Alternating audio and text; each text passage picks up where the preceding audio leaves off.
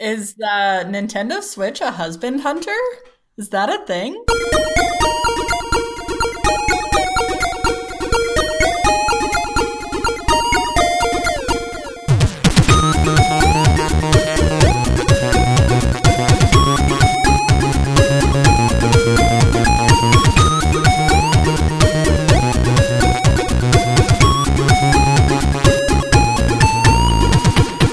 Hello, everybody, and welcome to another episode of the Geekscape Games podcast. This is episode number 158.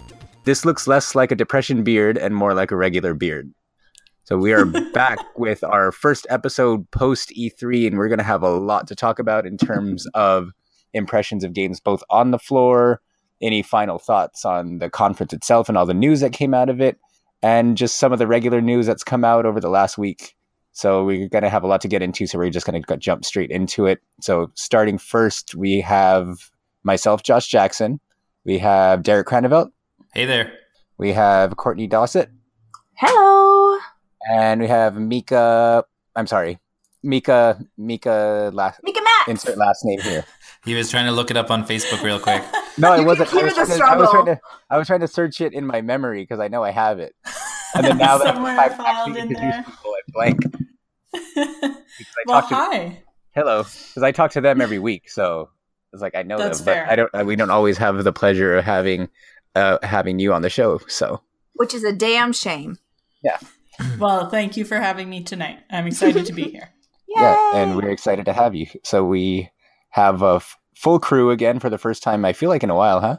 In a while, yeah. A couple weeks, yeah. So that leaves us with a lot to talk about. So we're just going to jump straight into it.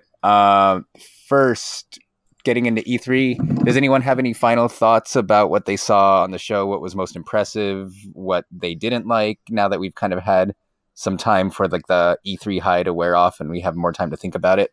Yeah, I still think I had a couple thoughts. I think the big one, and I mean, it's not really changed since last time, but I think that the Last of Us 2 demo was one of the coolest things that I've ever seen at E3. And I hope to God that that is real and that it's not a Watch Dogs type situation, but it's Naughty Dog, so I don't think it is. And also that they've said that what was in there was real. So I think that that's huge because that was like right down to the trailer was perfect, like the right down to the emotional level, but also like just looking at things like how fluid that combat was, looking at things like just how incredibly detailed those facial animations were and how smooth the animation in general was. And it was the whole thing was super exciting. I just don't recall games doing a lot of the things that we saw in that trailer, like that arrow getting stuck in Ellie and she had to like kind of run away and pull it out, or the fact that when she went under the cars, the enemies like went looking under the cars for her type thing, because obviously there's nothing else around she could hide under. So like, let's look under this thing instead of cars being like this, like fucking invisibility cloak type thing. Like, I don't know. There's just so much to love there and I can't wait to play it. And since seeing that trailer, which was a week ago now, like since seeing that trailer a week ago, I have just been itching to play The Last of Us again since then, because I mean, I know that some of us have different opinions on the game itself, but it's probably one of my favorite games of all time. And certainly one of the most emotional games that I've played. And it looks like that is like turned up to 11 in that new game. So that I'm really excited for. And aside from that, and I think that this is probably an unpopular opinion, but We don't have any of those on this show. Those aren't allowed. I'm super into the whole the games as a service thing and less in regards to like, oh, we plan on doing content for this game for a long time, but games as a service in that like in regards to things like Game Pass and things like that new EA Access Premier, like just the Netflix model of the whole thing. Like, here's this content, you can buy the content, or you can pay a bit every month and just play as much of this content as you want. Like, I am super into that idea of paying Microsoft. I'm buying fucking games left, right, and center all the time. Like my whole life. That's never going to change. Sorry, Michaela. But like 40 games a month, we're going to buy them. Like, and 40 games a month. I mean, no, like on average, you. probably. We're not rich. Well, well, maybe you if don't we have just to stick be with to Game Game Pass, Pass. we will be. Yeah. So You're rather rich than buying rather than buying 40 games a month, let's pay Microsoft $10 and let's pay this company $10 and let's pay this company $10. And all of a sudden we're at half the cost of a game a month, but we have so much to play through. And I mean, it sounds terrible and amazing at the same time. Amazing because the day these games come out, you're playing them in full for very little money, just for the subscription that you're already paying for. But also like terrible because I already have a backlog of games I've bought over the past 5 years, and the whole Game Pass thing and the whole EA Access Premiere, that just feels like more backlog. Because do you feel obligated to play those new games as they release? Probably. But then they're always there, and you can always access them and play them anytime. And when you want to go and play Overwatch, somebody probably didn't sell it out from under you. You're never going to let that right? go. You never like it. Anyways, I'm super into that idea because it feels cheaper, but it also feels like it gives me an opportunity to not only play the games I would probably buy anyways, like the amount of content I've put into Sea of Thieves, and in the time frame that it's been out for, I've spent $20 on Game Pass or whatever. That's not true. He actually bought enough for the next 3 years. It was on sale. It was on sale though. Okay. I have no objections. It makes sense. You did have objections the other day before I bought it. Anyways, the fact that I can pay a little bit of money and play these games that I would play anyways and probably save money on them, but also it opens it up to more games that I probably wouldn't buy, or games that looked interesting but demos aren't really a thing anymore. It's been a long time since I've, aside from like Mario Kart, like it's been a long time since I've bought like a racing game. And probably like thinking back, the last ones I probably bought were like Gran Turismo 2 on the PS1 or Auto Modelista on the PS2. And I don't think I've bought a racing game since. But like looking at, for instance, Forza Horizon 4, that looked super cool, and it looks super fun to just be like grouping up into a bunch of dune buggies or motorcycles or whatever and traversing this giant open world with a bunch of friends. Like that looked like a blast. Not enough of a blast that I'd pay $80 for it, but you can be sure as shit I'm going to download that on the day it comes out and probably put a good chunk of time into it. Michaela loves microtransactions. Like if she can buy costumes or cars or whatever, like she's spending my money on that too. So spending my money. Well, like I feel like we're unearthing. That sounded really sexist. Rooted. She makes much more money than me. I was saying that because like we all of our account things are connected to Derek's like card. on the apps. Really, every time I buy a thing, Derek has to pay for it. Like when she buys a costume in Crossy That's Road hilarious. or whatever, like that charges me. Or like she needs to buy simoleons or whatever in Sims Mobile. That comes to my credit card. So that is why I said that. Did you say she has to buy simoleons? Simoleons, like isn't that the money in the Sims? Buy Somalians? Oh my god, guys! I know nothing about the Sims. I just know that it's like you. I mean, but you know, Mika, she's not a terrible human trafficker. Yeah, I understand. She's not in real life because she gets that out in the game. I mean, all I'm saying is that Derek just said she makes a lot of money. So. Oh, okay. I will say that in my little sad pit that I've been in, I've been playing a tap game, and I ran out of spins, and you can buy spins, and Derek's voice popped in my head. You've been tapping that buy button. Well, I heard it in your head, like, oh, if I enjoy a game for so many hours, I don't feel bad throwing some money at it, and so I did. Immediately had that regret. It's one of those games where you have like a lottery thing, so you spin to try and win coins so that you can build up your little village, so you can get your next village. It's really. It's a dumb game, and I shouldn't have spent money on it. Did you ever download Egg Inc? No. Oh no. Shit! You gotta get on that one. And clear your schedule. Is it like Neko Atsume? Because I need to put that phone back. I have no idea what you just said. Oh my god! Not even a little bit. Neko Atsume is a game where you have a backyard and you put little things in your backyard and you get cats, and then you get an album of all the different cats to come into your yard, and you buy little things for them to play with, and different things attract different cats. It is a cat lady's dream. It is a problem for me. Did you ever play? I can't remember the name of the game. I think it was like Ultimate Catastrophe. I talked about it like a while ago, but did you ever play that one? No. Is that the PS4 one? Yeah. That's called Cat Lateral Damage. Oh yeah, Cat Lateral Damage. That's what it was. Man, so you just got a VR mode too. They have a dog one. Stop. They have a dog one called Bako to Wonko. I can't with my life right now. What is this? Japan, you are some smart motherfuckers. You know what girls love. We love cute, tiny things. Do they have a fish one? What would a fish one be called? There need to be more fish games. I'm sorry, I got really excited. I started downloading it, and now all I want to do is play with fish. It's all right. But yeah, I mean, those are Michaela's definitely going to download that game, so you should send the title to her because. Oh yeah, I already forgot it, but was like, oh, cats, oh, dogs. I need to find a way to talk to Mika all the time because. I mean, she has a phone number I can give to you. I know, but like. Or Canada. She can. She's her own woman. But Canada. Yeah, but don't you have like those borders are invisible, and don't you have unlimited texting? I do have unlimited texting. We can figure it out. Don't worry, Courtney. I'll find you on the interwebs we'll be friends. Or something.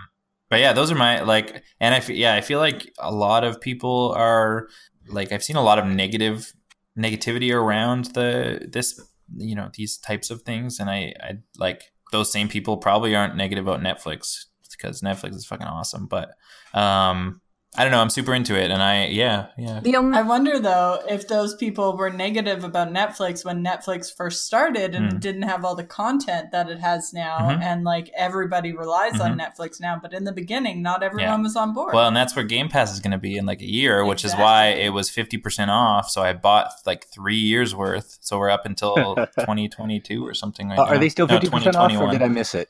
I don't know. It's probably different in America, but it was on Amazon.com. It was $29.99 for a 6-month period. America? Yeah, I was saying that in America, Amazon had it, as well as Best Buy, actually, I think.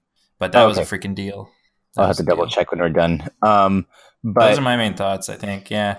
No, and then we're going to jump ahead a little bit because now that we're talking about games as a service, my deal, like everything you're describing, I completely agree with, but I think when you talk about games as a service in terms of like a subscription service where you have access to a ton of games, that's great. But on the flip side, when a game is a game as a service, but it's just contained to that one individual game, I feel like a lot of games lately have suffered for that. And can you give me examples? Yes. Isn't that like Guitar Hero, like you were talking about? Yeah, that's exactly what I was going to say. The Guitar Hero Live game, which both you and I, Derek, were huge fans of when it came out, I think 2 years ago now. And that game, instead of making you pay for all the DLC, they essentially just had a streaming service where I think in the end it had like about 400 songs. You could play them for free. It was like almost like a free-to-play like mobile game model where it's like you could play songs for free and you would earn free songs over time. But if you wanted to play... Yeah, I think it was like there was the channels, which is like a constant stream of certain songs from genres, and then you could earn plays of picking whatever song you wanted. Right. And then so with that system in place, like we had access to all these different kinds of songs, and if you wanted to play something in particular, you could either pay to have like a certain amount of times access to the unlimited library, or you could pay to play like just a handful or just one song a few times. And then if you didn't want to pay at all, you can earn free plays or unlock them over time. But it depended how often you wanted to do it. And if you wanted to play more often than what the free plays provided, then that way you can pay extra if you chose to. And then so now they're announcing that in December that Activision is going to be shutting down the servers. So I think the base game only has like I don't remember exactly, but I think it was like 24 songs or something. Yeah. It was definitely less than 30. So it's like now, like if anyone decides they want to pick up the game this late, or if someone wants to go back to it, that's like less than 1% of the total library is going to be available come December. And it's ridiculous. It's like now it's like this great game that we both really loved is going to be completely useless once, or not completely, but almost completely useless. Once December in that time period, because you can purchase like the songs as well at this point, right? So it's just that option for playing those that mode is going to disappear, right? I think you can purchase the songs as well. I thought, as far as I knew, I didn't think you could purchase them, but even if you could, I feel like it's just going to be this like mad scramble to try to get a bunch of stuff and. Even if you have the full library available to purchase, let's just say hypothetically, once the servers go down, you could still buy them individually forever. You're still missing a huge chunk of what the experience of that game was. Well, because the Guitar Hero TV mode, that was like the main selling mode of the game, I think. Yeah, and then now it's going to be now it's just not going to exist anymore. Yeah, that's fair. Does it exist anymore anyways, really? Like, I have not, like, you can't really buy it in stores anymore or anything, though, can you? Like, I've still seen it around, but it's usually clearance.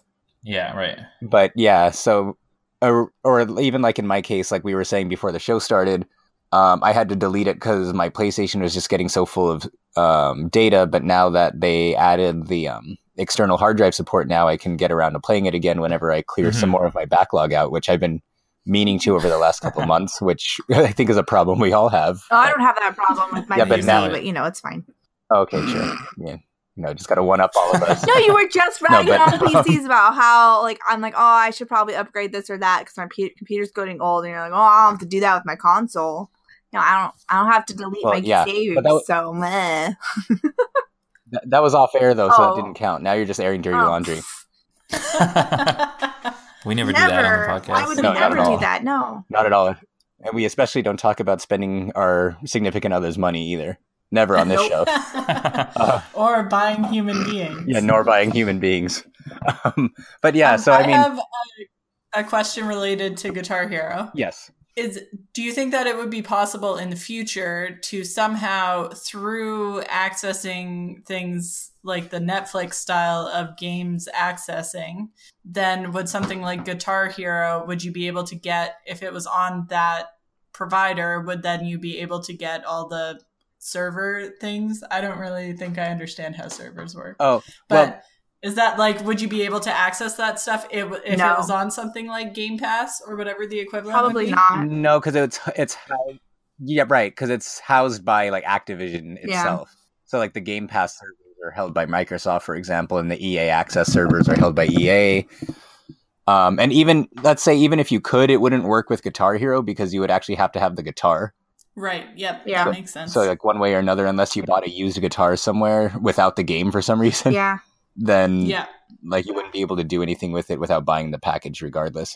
But and there's other examples of games like that. Like Disney Infinity was another one that I was a big fan of, as any longtime listeners will know, where the big draw of that game was that it was essentially it was like a game, like a level creator and a game creator that was kind of disguised as a Toys of Life children's platformer.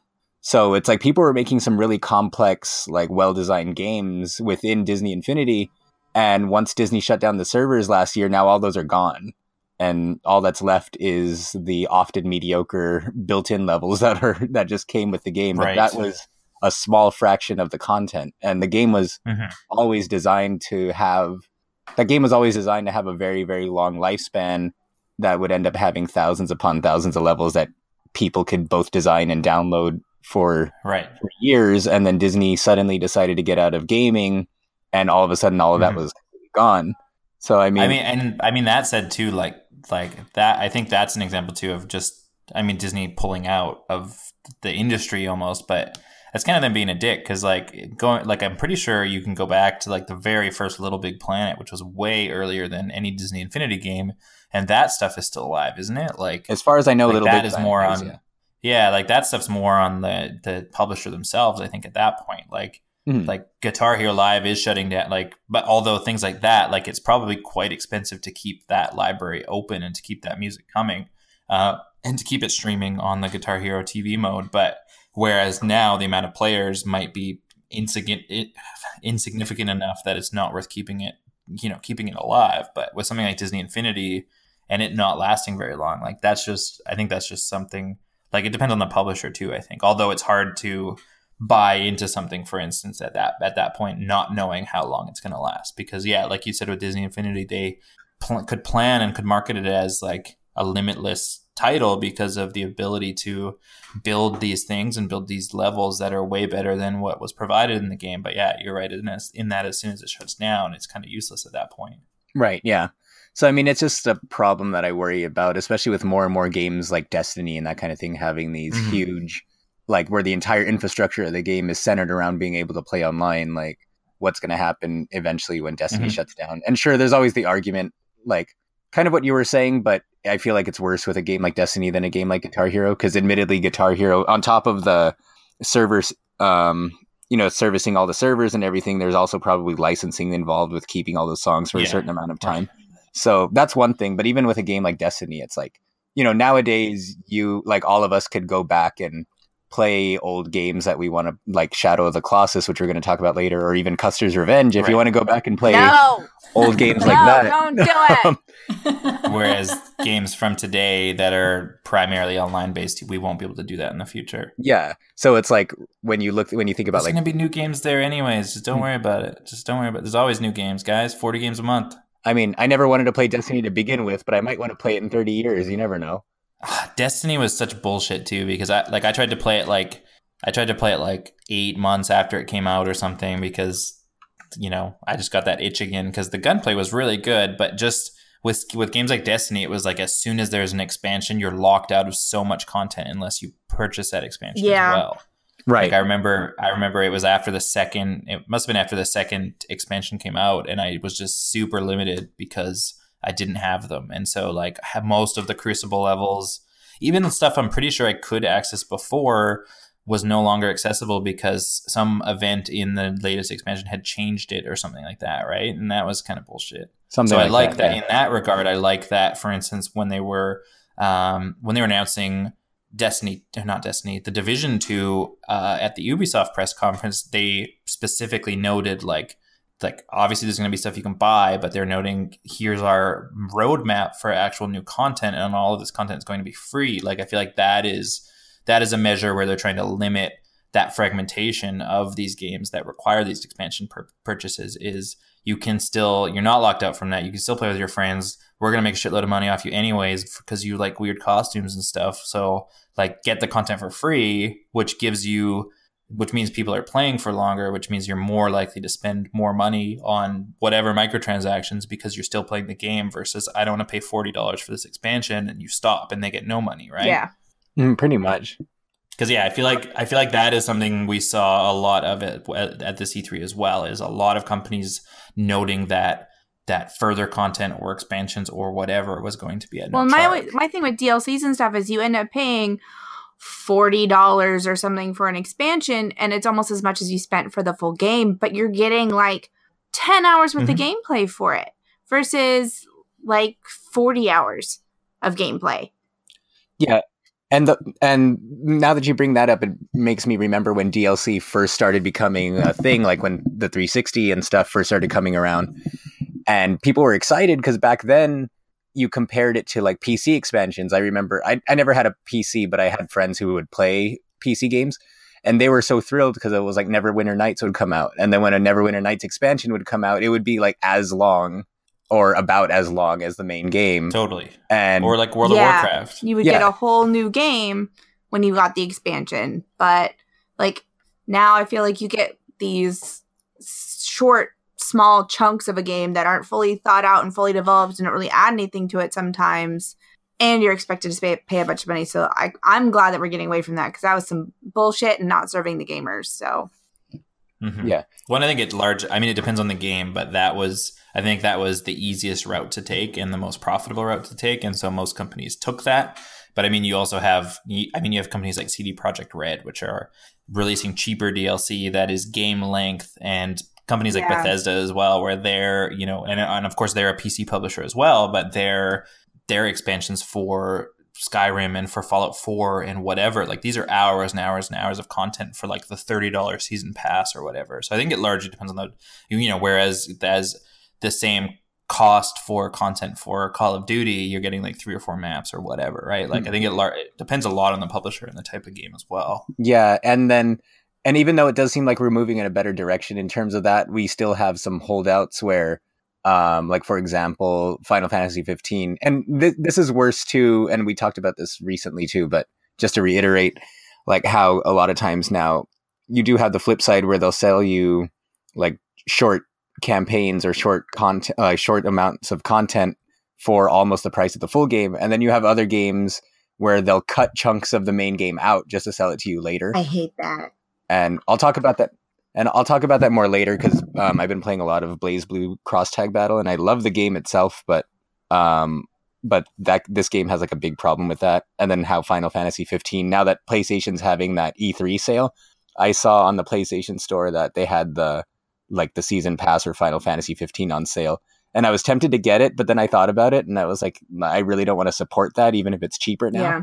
Because we were just talking about a few weeks ago, they literally cut chunks of the story out because the game wasn't finished, but they didn't want to delay it again. And then after the fact, they were essentially selling the middle of the game separately and doing it as DLC. So that's so annoying. Yeah. So I don't know, it's weird, but it's good that it's moving, in a better direction. But as far as E3, Courtney, did you have anything else to add aside from the improved DLC practices from some of the publishers? I dipped from a lot of E3 to be honest, but I did pay attention. I got really excited about Elder Scrolls. I just wish we had more information about the next Elder Scrolls. Like, we know where it is, but we don't. In 10 years, you'll have more information. I know. I want it. On the one hand, I'm kind of glad that we got something so that we know that it's actually going to come, probably. But on the other hand, I would, because there's always that chance. But on the other hand, I would like more than a landscape shot and. But there's so much speculation to do based on that. I don't want speculation. I want to know what I'm going to get when I'm going to get it. I mean, not even what I'm going to get. Just tell me when I'm going to get it, because I'm not a patient woman. I mean, you can scratch that Elder Scrolls itch with the Elder Scrolls Blades. I saw a lot of hate about that, and I was looking at it. So fucking cool. Someone was saying something about how shitty it looked, and I was like, for being something that you're putting on your phone, and that's what they showed in all of the clips and stuff was on a phone. And considering how many different kinds of phones there are with all the different chunks, different specifications you have for different phones, it looks pretty damn good. I think it looks like looking at the trailer that they showed, and I did not understand the this looks like crap at all, because looking at the trailer that they showed, I'm pretty sure it looked better than vanilla Skyrim. I thought it looked by like quite a bit. Skyrim. A lot of the anime. I thought it looked like having, and maybe it's different on a more powerful PC with whatever resolution, but playing it on the Xbox, for instance, like the character models and faces, as well as the textures of the environments that they were in, look way higher quality than playing it on any other device, or playing Skyrim on the Xbox or PS4 at least. I was super impressed. I thought it was comparable. That game looks, and that is a game running on your cell phone. I thought it was comparable to the original Skyrim that I got when Skyrim first came out. On this computer that I bought just so I could play Skyrim. But it's on my fucking phone and I can play it anywhere and I don't have to buy a Switch. Although I won't find my husband that way. And the fact that they said that they're trying to it is an experience on whatever you want it to be on. Because Skyrim, they're trying to release it everywhere, and you'll be able to play it in VR. You'll be able to play it on your PC. You'll be able to play it on your Mac or your whatever. And if it goes to PC, device. The modders are going to get a hold of it and make it look gorgeous. So just calm your tits, y'all. And you'll be able to and cross-platform, so you can play with all of your friends unless they have a PS4. Only other thing I was really excited. What? Wait, hold on. No. Oh, sorry. Is the Nintendo Switch a husband hunter? Is that a thing? Oh, do you not know that joke? No. Okay, so my joke about having a Switch is that I'm going to buy a Nintendo Switch, and then one day I'm going to be sitting somewhere like a coffee shop or on campus somewhere, and I'm going to be playing on my Switch, and then my husband's going to walk by, and he's going to see me playing, and he's going to go, "Oh, is that such and such game on the Switch?" And I'm going to be like, yes it is. Would you like to play with me? And I'll hand it to him, and he'll be a rich, handsome doctor. He's like, "Can my son Atreus play too?" Oh my god, if he said that, then we would be instantly bonded for life. Married right there. Exactly. That sounds like a great game plan. It's really unrealistic, and I recognize that, and I recognize it makes me sound stupid. I just thought it was funny. But no, that's a joke about me needing to get a Switch so I can find a husband, because that's what happens when you're single. You have to find a husband. I want to see this plan in action. Yeah, right? So once I get a job, I feel like a Switch is going to be my next purchase to move on to the next stage in my life, so I can get that husband. And then you can play Skyrim on the go, too. You can play Skyrim on the go, which is great investment all I would do. Now you just need to get your Alexa so you can play Skyrim on that, too. I thought about it. I saw that. Because I missed out a lot on stuff. That was a joke originally, right? And then they made it a real thing? So it was they played. I mean, they self-referenced the joke that Skyrim's coming to your watch and your fridge and blah blah blah. Like Skyrim's on everything. They self-referenced that joke and showed a trailer for this Skyrim very special edition, and it had like Jordan Key, right? Is that Michael Key? Keegan, or that was Keegan Michael Key, wasn't it? From Key and Peele. Oh, did I say Jordan Key? Yeah, you did. Wow, I fucked that up. Anyways, yeah, it had him, and he was playing it on his Amazon Echo, and then it cuts to him playing on his fridge and blah blah blah. But yeah, and then I was like, this actually looks kind of cool because it's like a text based like choose your own adventure thing. At that point, I was like, this would actually be this is like an untapped market for the virtual assistant cylinder things. But then they actually released it. Which is super cool. Unfortunately, it's not available in Canada because apparently U.S. English is different than Canadian English. So I don't know how we're doing this podcast, but yeah. So to be able to play it on my Echo, I would have to switch my region to the U.S., which would change a bunch of stuff, and a bunch of stuff that I do use would stop working. Yeah. So it sucks. Hopefully they, because there's a lot of other English speaking countries. Hopefully they expand that. No, only one English country counts. This is America. I'm sure it's just a box that they can tick, but I don't know. That would be cool. It would be cool to play that. It looked really funny. That was a really funny trailer. I would like to be able to do that from my phone while I'm driving. And I'm a big Jordan Key fan. Oh, so. I love them. They're fucking hilarious. No, I would like to be able to do something like that while I'm driving. I get so bored sitting in the car by myself for hours and hours. So, get on it. Text adventure games while you're driving. Yeah, wow. why not? I mean, just talking. Amazing. I mean, hands-free. It'll be great. Yeah, I guess if you're going to text while you're driving as it is, you might as well play text adventures. No, it'll talk to me. I mean, you could just play a real game at that point. No, it'll talk to me. I don't have to type. I just talk to it. And it talks back, right? Like an Alexa. But I remember when I was trying to learn how to drive and I was playing my DS. Oh my god, no. That's probably why I didn't get my license. How to drive? I wasn't even allowed to have my radio on while I was driving when I was learning how to drive. Oh yeah. Well, I was learning how to drive with a friend and not parents, so I could get away with it. My mom used to, and she still does, she will call me if she sees me out and about in town. She'll be behind me or in front of me and I won't know. And she'll look to see if I answer my phone and use my phone while I'm driving. Or if I text while I'm driving. Because, That's so I know. My mom is a sneaky. She's pretty great though. I got to see her this weekend, so it was really nice. And they're leaving to go back home tonight, so I already missed them. But the only other thing I was excited for was the God of War announcement, and then I was a little disappointed because it wasn't exactly what I wanted.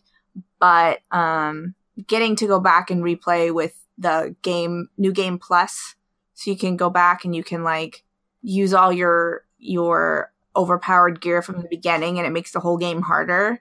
That sounds like fun though, because there were some times I wish I had things like the Leviathan axe, or not the Leviathan axe, but you get into certain areas that you can't get into without going all the way back to the beginning at the very end. That's some spoilers right there. Is it? I'll blank it out. That's okay. We did the podcast for me. already. They're spoilers for me. What are you talking about? I didn't get any. What? There's no Leviathan axe. That's what I meant. I don't even need to play anymore. I don't even need to play the game. Why haven't you finished this game, Derek? I don't know. Because he's been playing on Game Pass. I played Detroit instead. You've been playing Detroit in every other game. He was collecting all of his Chips Ahoy codes. I was, thank you. You did? I did. Did you? Oh, on the Slack, right? Yes. See, Courtney, that's why you don't do it. I have them. I'm good. I've got them all now. I've got a whole set of matching gear. It looks great. I was playing with people and they're like, "How'd you get such cool gear?" And I was like, "My American friend." Just it's all about who you know. It's all about who you know. The worst. I'm the worst. Carlos is shaving me. It matches the gun. It matches the gun that I got, for watching the original mixer reveal thing too, which is something that they advertised very poorly, so barely any people got it. So it's super exclusive. Doesn't do anything different, but it looks slightly different, so it feels pretty cool. But yeah, I mean, I do know. And you got to get those codes without killing yourself with all those cookies. I mean, I would have loved those cookies. I mean, though. I gained 2 Loved the pounds. shit out of those Thanks, cookies. Eric. You guys really took one for the team there. Thank you. Yeah. So many cookies. I mean, you don't know how much we had to suffer eating all those chocolate chip cookies. It was real brutal. Oh. Went through a ton of milk just having to dip them. So I thought when I went to buy them, because I saw it and I was like, oh, I need to pick these up for Derek, and I was with my friend Matisse. So I bought them. Wait. Did you actually buy them? Yeah, I actually bought them. I thought I had to buy them because the code was on the inside because it said code inside. Oh, Josh just took pictures of the codes at the store. I actually bought the cookies and I actually fucking ate them, and they are not that good. They are not. Hey, we don't disparage Chips Ahoy on the Geekscape Games podcast. They're not as good as my mom's cookies, and I would much rather have my mom's cookies, but she didn't make me any. Well, you know what? And that doesn't come with any DLC for video games. And not all of us have mothers, Courtney. They come with love and guilt. Some of us have to settle for Chips Ahoy. Oh my god, Derek! Oh my god, Josh! I'm making everybody cookies. Don't freak out. I know. I just Coming to San Diego with cookies. No, it's okay. No, my mom didn't make cookies for me anyway, so it would have still been Chips Ahoy. Can I tell a mom story real quick? Yes. So my birthday. Oh God. My birthday is in February, and I hate birthdays, so I don't tell anyone. Like, and then people are like, "When was your birthday?" And I was like, "Oh, it was like a month ago." And then they're like, "Oh." So now every day in February from now on, I'm just gonna wish you happy birthday. Anyways, so my birthday comes and goes, and then like 3 weeks after my birthday, there's like a package in my mailbox, and it's like, I take it out and it's dripping and it's sopping wet. Oh. And so I'm like, what the fuck? And it reeks. It smells so bad. And so I take it inside. I'm like, what is this? What is going on? And I open it, and it was like a rotten potato. And it was rotten to the point where it had been liquefying and it had leaked through the envelope and everything like that. And there was a bunch of like melted candy and stuff in the bag as well. That were soaked in rotten potato. And I'm like gagging because smells really make me gag very easily all the time. Along with many other things. Brushing my teeth, it's rough all the time. Yeah. Anyway, so I'm like, what the fuck? Like, what is going on? And then there's a tiny little card that like falls out of it, and it's like, happy birthday, like, love mom or something like that. And I like text my mom, like, what the fuck? Like, what's happening? Why do I have a rotten potato in my hand? And it was fucking like, she had ordered a potato from online because she thought it would be a funny birthday present. I don't know why. I don't know what's funny about it. Like, I want to meet your mom now. Like, you guys have gotten a taste of my mom. She started listening to the podcast. She wants to meet you guys. She wants to like come on the show with my dad. And now we need to. That would be hilarious. That would be hilarious. But yeah, for some reason she thought it would be a good idea to order a potato from a website that gets shipped to you, but somehow it got lost in the mail to the point where it rotted, and then they found it and still delivered it. That was my birthday present. Small addendum to that story, though. There was no card that said that. There's something. It was written on the potato, and Michaela had to dig through the swampy garbage mess of this potato bag to figure out what the fuck was written on the potatoes, so we knew why somebody had sent us a rotten potato. It was awful. And then when we told his mom about it, she was like, "Oh, they said it was going to come in a box." And we were like, that is not the issue here. Oh my God. I want to know how much your mom paid for that nasty rotten potato. Like, you don't? So I mean, was it good at least? Oh my God. Yeah, we just baked it right up. It was like pre-marinated. Could you at least wring it out and make some juice out of it? It was just vodka by then. Okay. But yeah, so as far as E3, Mika, did you have any other thoughts on E3? No, I mean, you guys mostly talked about what I was into. From what I remember, which is not much. I was excited about Unraveled 2. I don't know why I've never played Unraveled, because that looks super fun and cute, but the thought of, like, Derek and I are always trying to find games that we can play together. Also, I feel like I'm just smelling that potato again right now. Like, that scent has come back. Go on. Are you just throwing up a little in your mouth right now? yeah, so playing that together looks super fun and cute and like something I would be able to do. I think I'm really into like, I don't know, games that kind of look like that and work that way. Like, what was that one that you played? Not Limbo, the other one. Inside? Yeah, and then like Little Nightmares, all or that kind of style of like you're just going, is it side scrolling? Is that what that is? Anyways. Yes. It looks pretty neat. And then there's also one that I can't remember the full name of. It was titled like SOS, but Sea of Solitude. Oh yeah. And the girl got super emotional, like talking about it. And then the art was really beautiful and there was lots of water and stuff. And it's all about like too much water, some would say. Loneliness and like monsters within or something. I don't know. I was super excited about that one. And then I fell asleep. And I missed that one by the people who made The Witcher, but I watched it again later, and that looks pretty cool.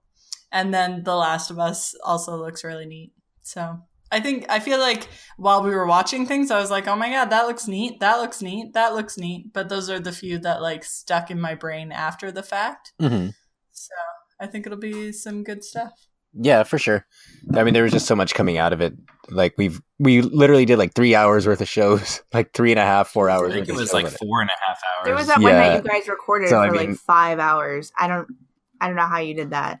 How long did that episode end up being? I don't know. Did it get released? Like once it was edited down and everything. Oh, is that the 2.5 hour? Was that the one from no, last the one with year? the one that you guys did with Shane, where I was gonna be there, but my mic was all broken, and you guys was it only it was that about long? 2.5 hours. Okay. Yeah. I just remember like, and we were like, oh, this I one's just gonna be remember short. like fixing my mic, falling asleep, waking up, and you guys were still recording. yeah.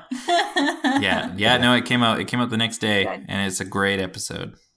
It is. I'm halfway through it right now. It's pretty entertaining. Yeah, you're just gonna need another week to get through the other half. This is how long. Exactly. But yeah, as far as my E3 wrap up's a little bit different since I was actually lucky enough to be there. And I didn't find out I was going to be there until right after Nintendo's conference ended. So it was all kind of a last minute thing. So my thoughts on E3 is that mostly from the inside, it is a lot more organized than it was last year, which last year was the first year that they allowed people to buy passes from the public. And that was a complete mess, which I've talked about before. This time it was a lot better, a lot more organized, a lot easier to play games, but the lines were still out of control. I think Wednesday was the only day where I was able to be there for a full day, and I only got to play 4 games all day. It was about 2 hours in line for each. It averaged to like 2 hours in line for each game, but I got lucky and only had to wait for like 10 minutes to play Smash Brothers, so the other 3 were more like averaging at about like 2.5 hours each. That's crazy. Yeah, like the longest wait surprisingly was like for Pokemon Let's Go, and I hate to see how bad that line was because I anticipated that one was going to be really bad, so I got there first, and they weren't letting everybody in until like noon, and even with most of the people not able to come in, it still took me 2.5 hours to play it. Wow, that's crazy. Yeah, but but how was it? That's the real question. The Pokeball control kind of sucks. Like it just because they have time to work on it though, right? What was that? They have time to work on it though, right? No, I think it's done already. Pretty much. Oh, dang. It was just that the stick was really like the stick is the tip of the Pokeball and it's really small and it felt kind of hard to keep it centered. Like if I wanted to go straight up, it was really easy for it to drift.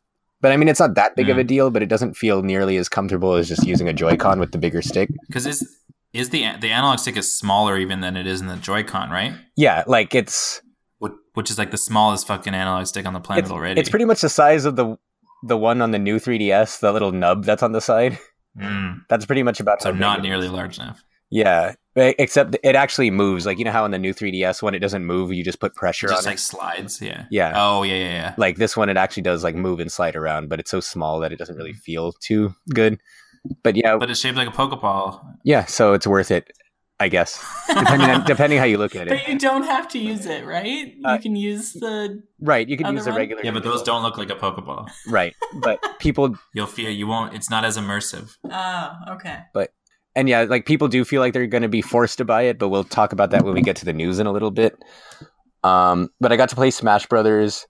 The short version of that was Ridley's feels way overpowered, while Inkling feels like the hardest character to use in the whole game.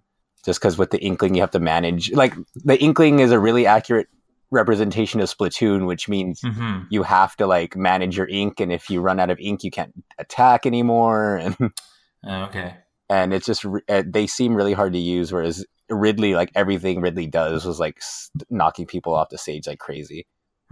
So you think we'll see more balancing to that before December? Then I hope so. I think the Inkling's biggest problem is in order to do damage, they have to actually shoot the opponents with their gun and get them inked first. But like shooting the ink at them doesn't push them back at all, so they just kept walking through my shots and hitting me. Whereas if it had like, I don't know if you guys are familiar with Smash Brothers at all, but some characters like Squirtle or Mario with his flood from Mario Sunshine, when you spray them with water, it pushes them back a little bit.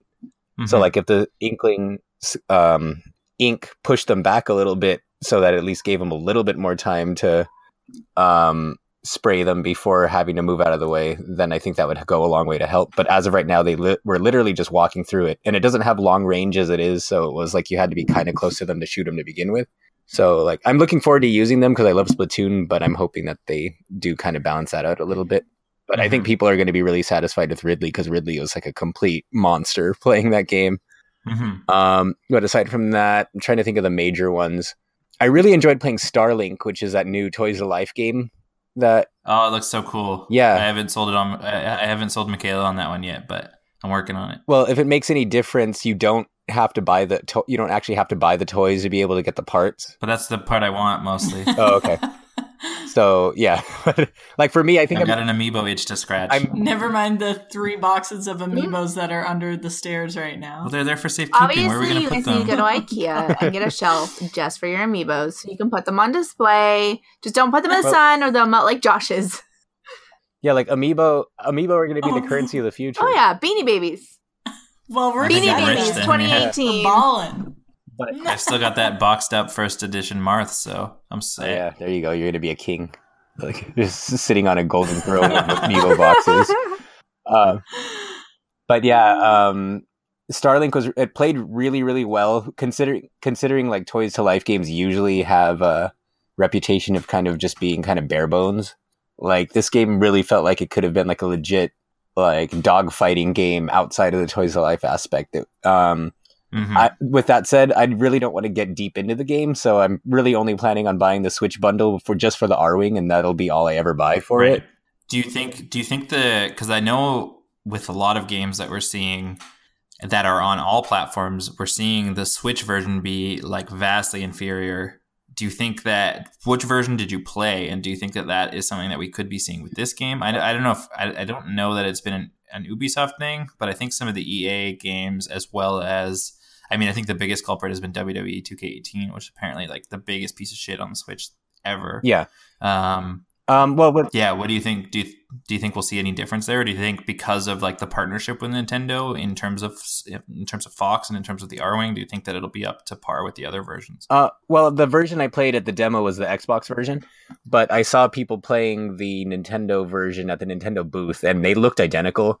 And with that said, even on the Xbox version, though, like it honestly looks like it could pass for a really good-looking Xbox 360 game or like a really early Xbox One game. So it doesn't look all that demanding as it is. Like if there's anything that's going to be demanding on it, it's just how big the game seemed when I played it, because how you're able to just fly from outer space to other planets like on the fly without without having to like go into a level select screen or anything like that. It feels like this big open world game almost. So I guess that would be the biggest technical limitation, but as far as I could tell, I didn't see any difference between the Switch version and the demo that I played. That's cool. But other games that left big impressions, don't have time to talk about everything, but I played Spider-Man a little bit, which was really... Ooh, tell me about that It was really cool. Like, it honestly didn't really feel that different from like past Spider-Man games, but I think the thing that really made it stand out was how nice it looks. Like seeing everything, like seeing New York City with graphics, like when it looks be so able to big and it. so fluid compared to the older ones, I think. Yeah, and that's like the biggest takeaway. Like gameplay wise, like swinging mechanics wise, it didn't feel all that different. And to be honest, I feel like they nailed those mechanics down pretty early in the Spider-Man open world games. So it's like, but then they got worse again. Yeah, but this one felt more like the Spider-Man 2 Ultimate Spider-Man style, where everything was, which is what everyone wants. So that's perfect. Yeah, and like the actual combat felt a lot like the Batman Arkham games, where Batman inexplicably had a spider sense in those games, whereas this time Spider-Man actually has a spider sense, so it makes more sense. Where you'll get the enemy, you'll get the little icon above your head when you're about to take damage. But the thing about the Spider-Man game compared to the Batman games is that when I was playing, it seemed like the enemies were a lot more apt to like attack all at once. Whereas like in the Batman Arkham games, like as much as I love those games, one of the weird things about it was like if you were fighting a group of enemies, a lot of times they would only attack one at a time. And then with Arkham Knight, they added mechanics where you could like counter 3 enemies at once. So then all of a sudden 3 enemies would attack at once. But it was rarely like more than 3 enemies would attack you. They would all kind of just take turns to kind of choreograph the fights a little bit, which looked really cool in action. But this game did feel a lot more demanding of your intention when you were fighting mobs of enemies. And aside from that, there was a lot of different types of quests. The only other one that I got to play that didn't involve fighting was like this weird puzzle one where you had to mix like chemical samples to be able to come up with the right compounds to I think there was like some kind of gas leak and you had to figure out what kind of gas it was or something. So he had to so Spider-Man has to run it through like a chemical test, and you had to determine what kind of compounds it was by lining up these different patterns, and you had to make the combined patterns to make them match the chemical that's on the that's making up the gas. So I thought that was kind of cool that it's kind of mixing in, like it's not just Spider-Man the superhero. You kind of get to play into his like intelligent side a little bit. So I thought that was pretty cool. Like it has the potential to be like a really big comprehensive Spider-Man game that's going to look at aspects of his character in a wider sense than just like fighting bad guys. So that was kind of cool about it. And then the last thing I'm going to mention this time is that since we did talk about it on the E3 show with Jonathan, I did get to play Super Dimension Neptune, and it has the framework of a really good game, but it needs a lot more polish. Like it froze on me and it froze on my friend twice. The combat, it's a really good idea, but it's very bare right now. And I don't know why the guy who was demoing the game volunteered this information to me, but he was like, yeah, since this game is being developed by a Western studio, the home studio is taking a close look at it, and they're like really they're really meticulous about how this game turns out, and they already told them that they're not really happy with this build and they want them to kind of start over. So that was just like a weird thing to throw out, but like the concept is like it's a 2D RPG, a 2D turn-based RPG, and depending on who's the main character in your party, that character is going to be the one who kind of dictates what the characters do. So if you have your healer as the leader, then everybody else will heal also. And then if you have a magician, like a mage at the front, then everyone will use their magic spells. And you could switch on the fly. Like you could just tap L1 or R1 and it just rotates to the next character to be the leader. So that's cool. So it was a really cool concept. Like I said, like the way that you could just you could change mechanics on the fly and all the characters do different things depending who's the leader of the team at any given time was really cool. But like the demo that I played was a really, really early build, and the only thing you could really do in it was fight like the most basic enemies. So I don't know how much more depth it's going to have or how much they're going to expand on it. But according to the PR guy, they're not happy with it, so they're going to kind of send it back and try to expand on it some more. So we'll see. No! Yeah. I liked what if the PR guy is saying that, that's not good at fucking all. Yeah, I know. All. So that's why I'm like I said, it's a really good framework. I really like the graphics are gorgeous. It looks like, if you guys are familiar, it kind of looks like a Neptune version of like the Vanillaware 2D RPGs. So like your Odin Spheres and Muramasa and Dragon's Crowns of the world, which are some of the most gorgeous 2D games out there. So they're on the right track visually. The battle system I thought was really, really cool, but it does feel like it needs a little bit more depth or expansion to really bring out its full potential. And the way that the game kept crashing, like they say it's an early build, but the game's also scheduled to come out in I think October. So that's not that much farther from now. Oh, geez. So well, maybe they just gave you an early build to play with, but that doesn't seem like a smart idea. I think this is like one of the first times it's playable altogether. So if they have more than what they had on E3, then they probably should have showed all of it instead of just the little bit they had, especially since it was really buggy. But Yeah. It's one of those games as a service thing. They're going to make it a better game over time. Yeah. No Man's Sky. Yeah, there you go. But yeah, so that'll be it for E3. Like, we could talk more about some of the other games next time, but we do have some more news to get into also, which I wanted to start with, like, speaking of, like, right off the heels of E3, someone was very unhappy about the lack of a Smash Brothers character and decided to take matters into their own hands. Yeah, they did. And I feel like it's kind of like, first of all, they just said don't expect a lot of new characters because they're focusing so hard on obviously bringing everyone back and also balancing the game for all of these characters that weren't in previous titles with each other type thing. But apparently the Nintendo World Center in New York City received a bomb threat over the lack of Waluigi in Super Smash Brothers. I'm fucking sorry. What? Yeah, so this is... I was just going to say, I read the title of that article and I was like, I must not understand something here. This doesn't make any sense. No, you understand it right. So this is from Inverse, so it got picked up all over the place, but they note that the New York City flagship of Nintendo World received a bomb threat, the NYPD confirmed, after a person was allegedly angry over over the removal of Super Smash Bros. Kiosks from the store. Never mind. There was something about Waluigi. Everyone's mad Waluigi's is not in there, but this is not that. This is something else. This person was mad that they couldn't play it in the store anymore. Situation was escalated by the NYPD to the FBI and may be investigated as a terrorist act. So that's pretty crazy. Are you sure he wasn't mad because he couldn't people are play really Waluigi on the kiosk? I mean, that might be it. But apparently, like, there's been a lot of like people just getting super pissed off because how many? It's Waluigi. I mean, what's wrong with him? What's wrong with him? He's weird looking. I don't know. He's not my favorite character. Is Wario in there? Wario's Wario in there? Yeah. So I mean, it's unfair then for Waluigi not to be in there. But yeah, I mean, you've got over 60 fighters, and I don't know. And I think people are very upset because like they've added Daisy, who's like a clone for Princess Peach, whereas they could make like Waluigi a clone of Wario or something like that. Although their body type is obviously very different. I think they wouldn't do that because of how different their body types are. Yeah, that's plus fair. I think Wario's sorry, didn't mean to cut you off, but Wario's moveset's based off of WarioWare, which Waluigi is not in also, so that's another part of it. But yeah, I mean, there's been like memes all over the place. People are like up in arms about this, which I don't know. It seems like there's bigger stuff going on in the world. A lot of this news is from the US. It seems like there's bigger stuff going on in the US right now. Like our new star military, our new interstellar military that we're launching to protect against alien threats. I saw people unironically excited about that. Is this a real thing? It's a real thing. In a press conference, our wonderful president just said they want to start using military spending to develop a space force. Because we have children. Is he just saying this to distract from the fact that he is tearing children away from their parents? Is that what's happening? We can't afford...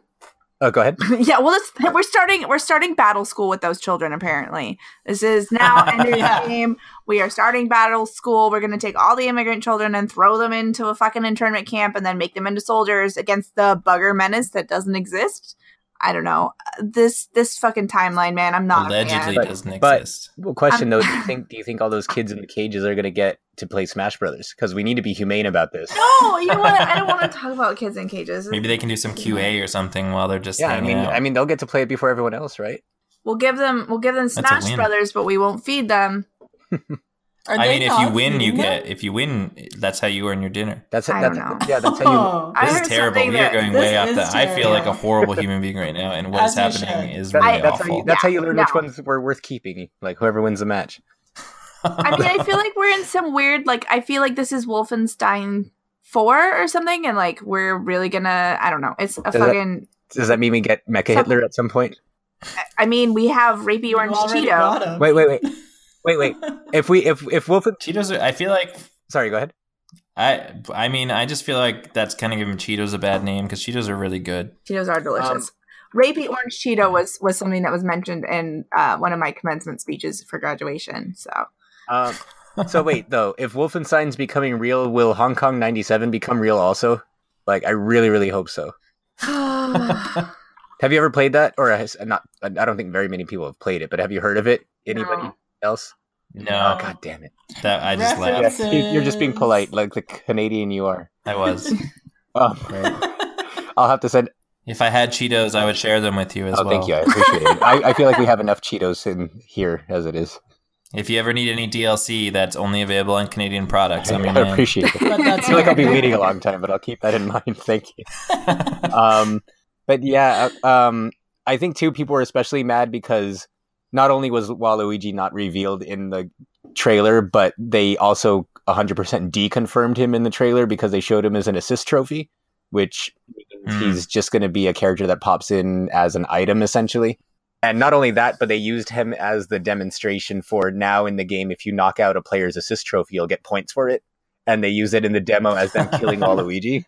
So I think the irrational Waluigi fans are super angry, but they don't have it as bad as Fire Emblem fans had it with the Wii U version when they did that trailer where the main character of the 3DS one just gets his ass kicked in the beginning and all of his friends save him. And as the trailer ends, he's fading into unconsciousness and he is maybe I'll fight another day. And then he just passes out. That was so horrible. But anyway, but yeah, outside of the bomb threats, we do have a release window for Devil May Cry 5, right? End of March, which is, I feel like, earlier than I anticipated. Mm-hmm. I know that actually it's both Resident Evil 2 and Devil May Cry, so it's going to be a big month for Capcom. Yeah, no, that's pretty cool. I am really excited for Resident Evil 2, which we talked about last week, mostly because I haven't played it, and also this looks like a freaking Unreal remake. Devil May Cry still is, I know you and Shane talked about loving the series, I think, but specifically loving the DMC kind of spin-off, remake, reboot, whatever it was. Yeah, I've never really gotten into it, and I think it might even be on Game Pass, so maybe I'll give it a download and give it a try. And I don't know why, because it always looked really stylish and really cool, and I've heard it has a pretty decent storyline as well. So I don't know why it's kind of just fallen by the wayside for me, but yeah, end of March you'll see both of those games, which I think is it's going to make it for a pretty cool month. And then just to temper your expectations, DMC was the only one that had a good story. The rest of them ranged. So that's the one I should play, is what you're saying. Depends what you're looking for. I think, the consensus is that Devil May Cry 3 has the best gameplay.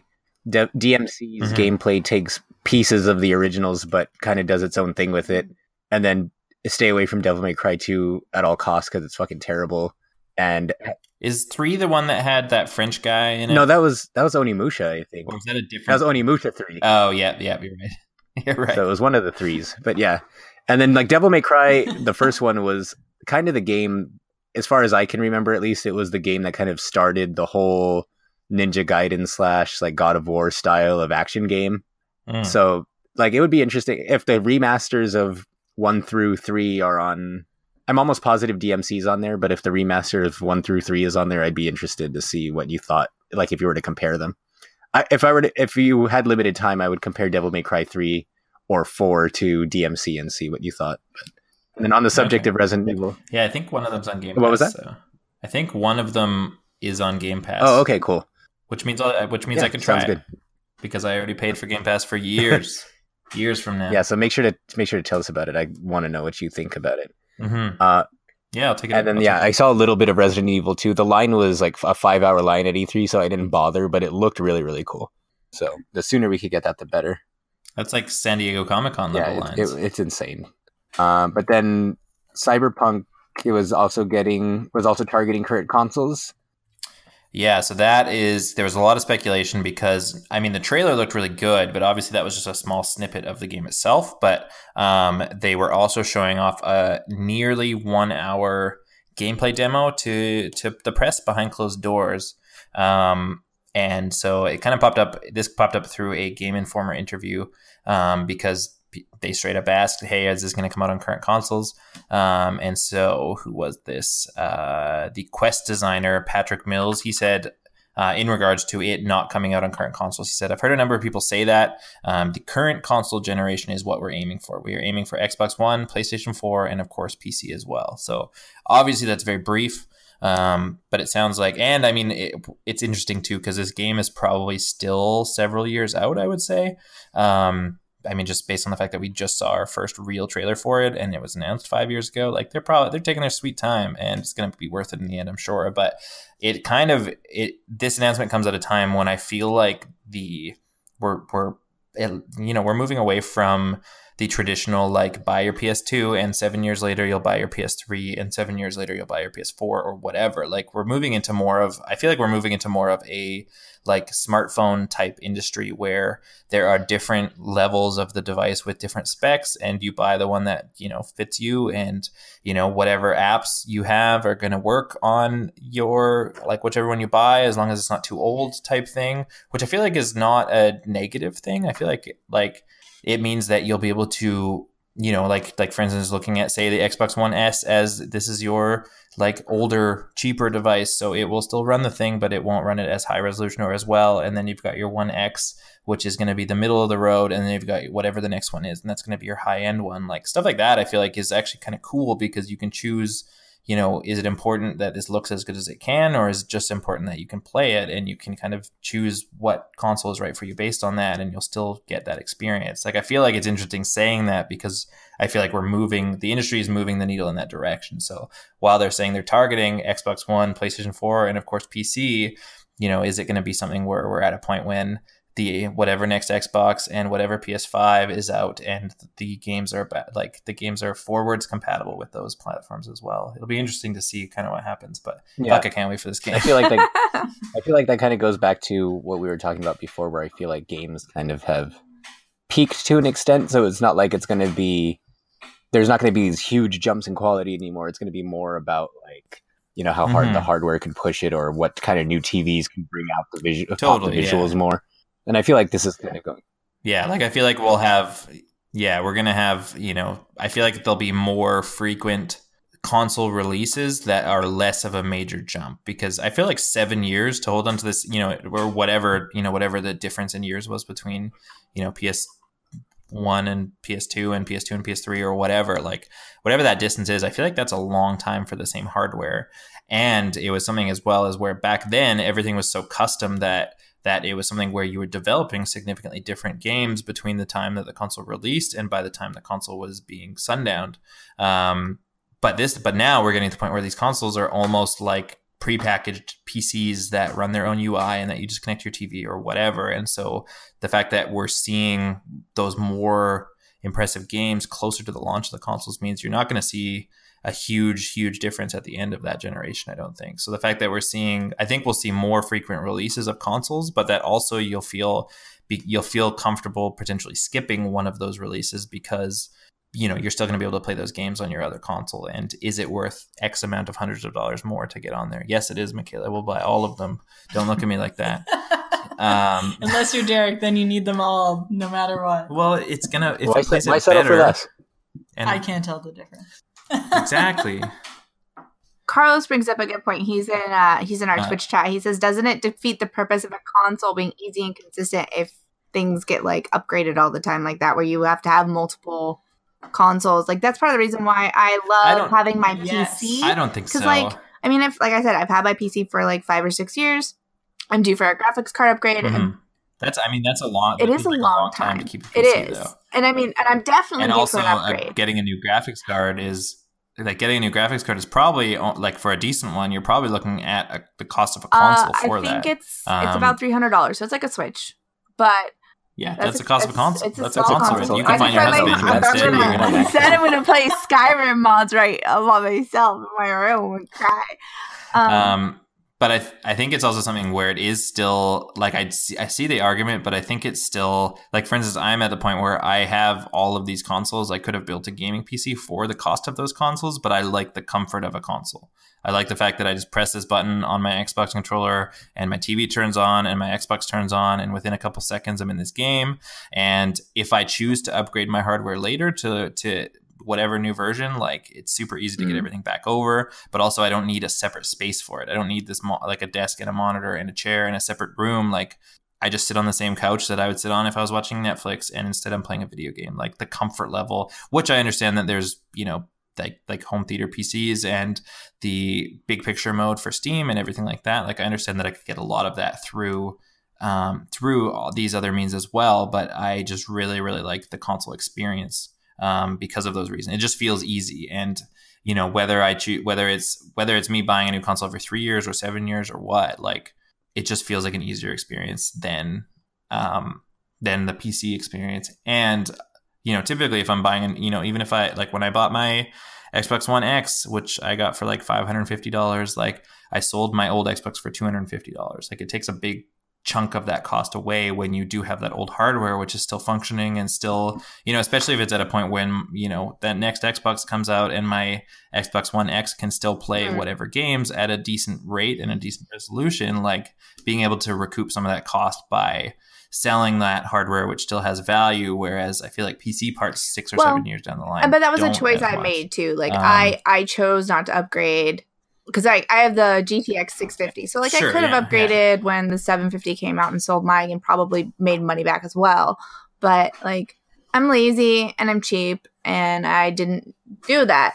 So, but also on the other hand, on the flip side, just to argue my pro PC platform, I have a work machine. So like my PC also functions as my homework machine. I do all my research on my computer. I can do a lot more things than I can with the console. So it's not like I just invested the $700 to play video games. Like I have this $700 video game machine that also functions as like my portal to my family and my research and everything else. So I mean, why would you do anything but play games on your computer? I don't get it.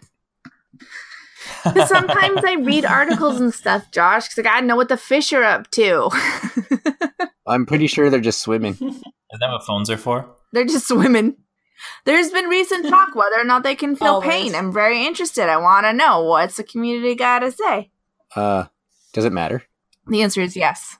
Yes, it does. Ethically, I agree. Because like if you're, you know, yeah.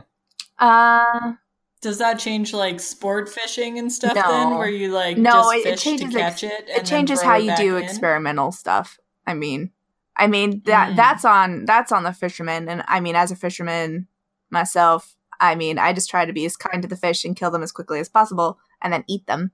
Because it's really stressful to catch and release things. Like think about it. Like how would you feel if an alien abducted you and then threw you back? Like that's terrible.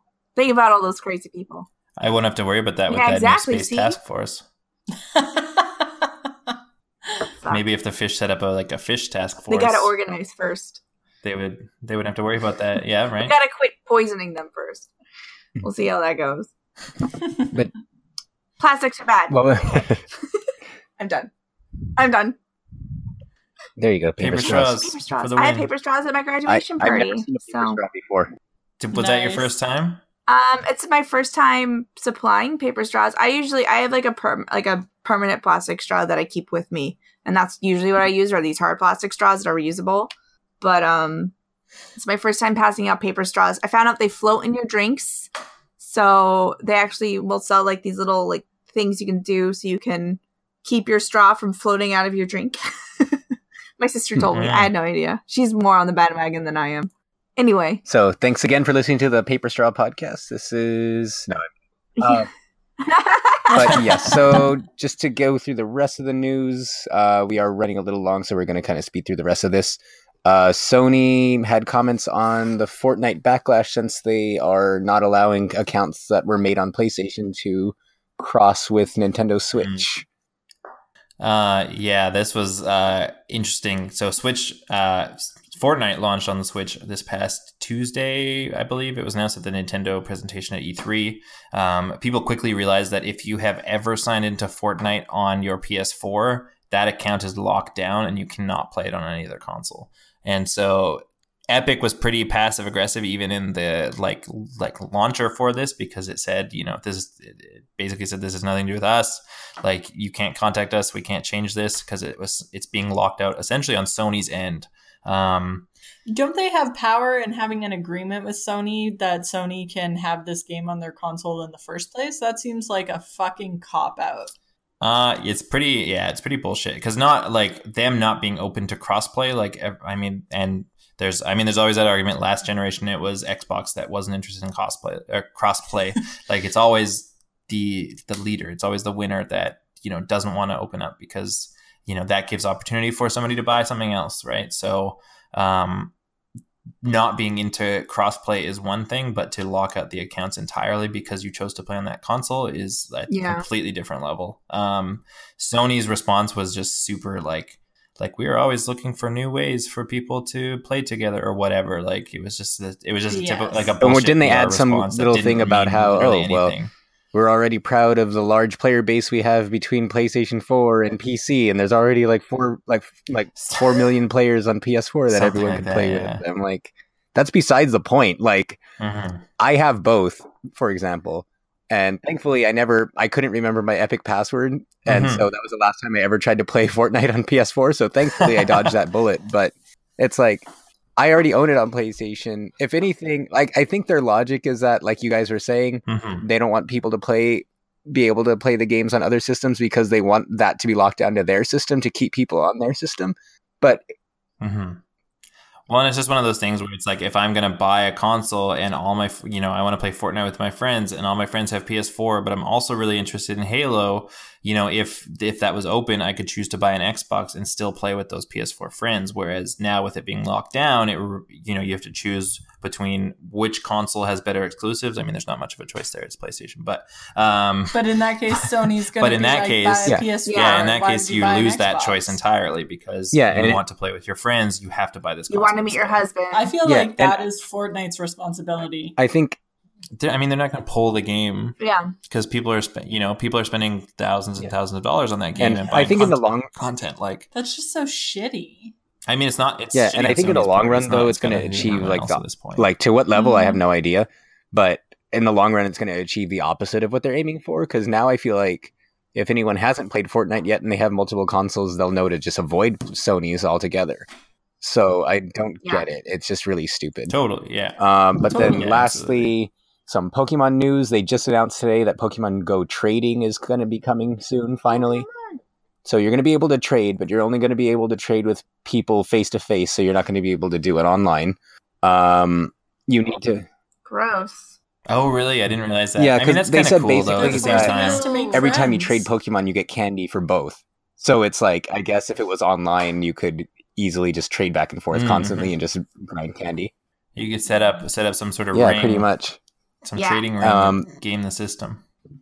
I feel like that's kind of neat though, because like back in the day when I actually played Pokemon Go, we would go to the park and there would be like 100 people sitting around whatever you call those places where Pokemon show up. And like the outdoors, basically. What a great opportunity to like meet and have a reason to talk to all these people about this game that you're all playing together. That sounds neat. And I mean, it kind of goes back to original Pokemon games where you had a 2-foot link cable and that was the only way you could trade, right? Like you have to be but there are a couple of catches to it. I feel like it makes a lot of mostly sense. that it costs Stardust to trade. So I didn't read the specific numbers, but right before we came on the show, and again, I didn't read it, so I haven't verified it, but I was texting a friend and he said that, well, for one thing, it's going to be treated a little different if you try to trade a legendary or a shiny Pokemon or a Pokemon that the receiver does not have yet. And that's going to be considered what they call a special trade. And those you can only do once a day, and you can only do them with a friend that's considered a great friend, minimum. What? Yeah. So you've like been together multiple times or something. I feel like it makes sense in regards to the big and legendary guys, but just having you to have a best friend because the way that like someone you're gonna make that choice. Well, the way that it works is that you basically have a friend level. So, say for example. I have like 3 other friends that play Pokemon Go with me together. So the more activities we do, the more we level up. And so as your level increases, you're able to get more bonuses for playing together, and the amount of Stardust you have to pay to trade between each other becomes less and less as you level up with your friends, which is cool. But what my friend was texting me is that if you trade a legendary or a shiny Pokemon or a Pokemon that one of you doesn't have, to someone who's just the most basic friend level, they said it's, according to what he told me, it's going to cost 1 million Stardust, which takes about a year to build up at the pace that I play, I play pretty much a little bit every day. So, look, I'll put it this way. I don't level up my Pokemon very much, so I pretty much have stockpiled all of the Stardust that I've ever collected. And right now I have 1,900,000. So Oh wow. Well, and I feel like that has to be a means as well to like those legendaries are supposed to be very hard to get. So why would you be trading one of your legendaries unless it was to a great friend or something like that?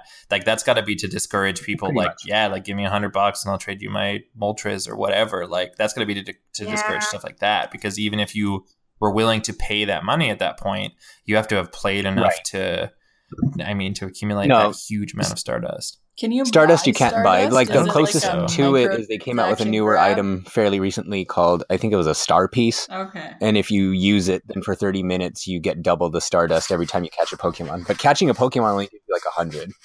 So even doubling it's not that big of a dent into it. But according to what he told me too, though, if you max out your friend rank with somebody, then it costs 400,000 Stardust to trade a legendary. So it does get better.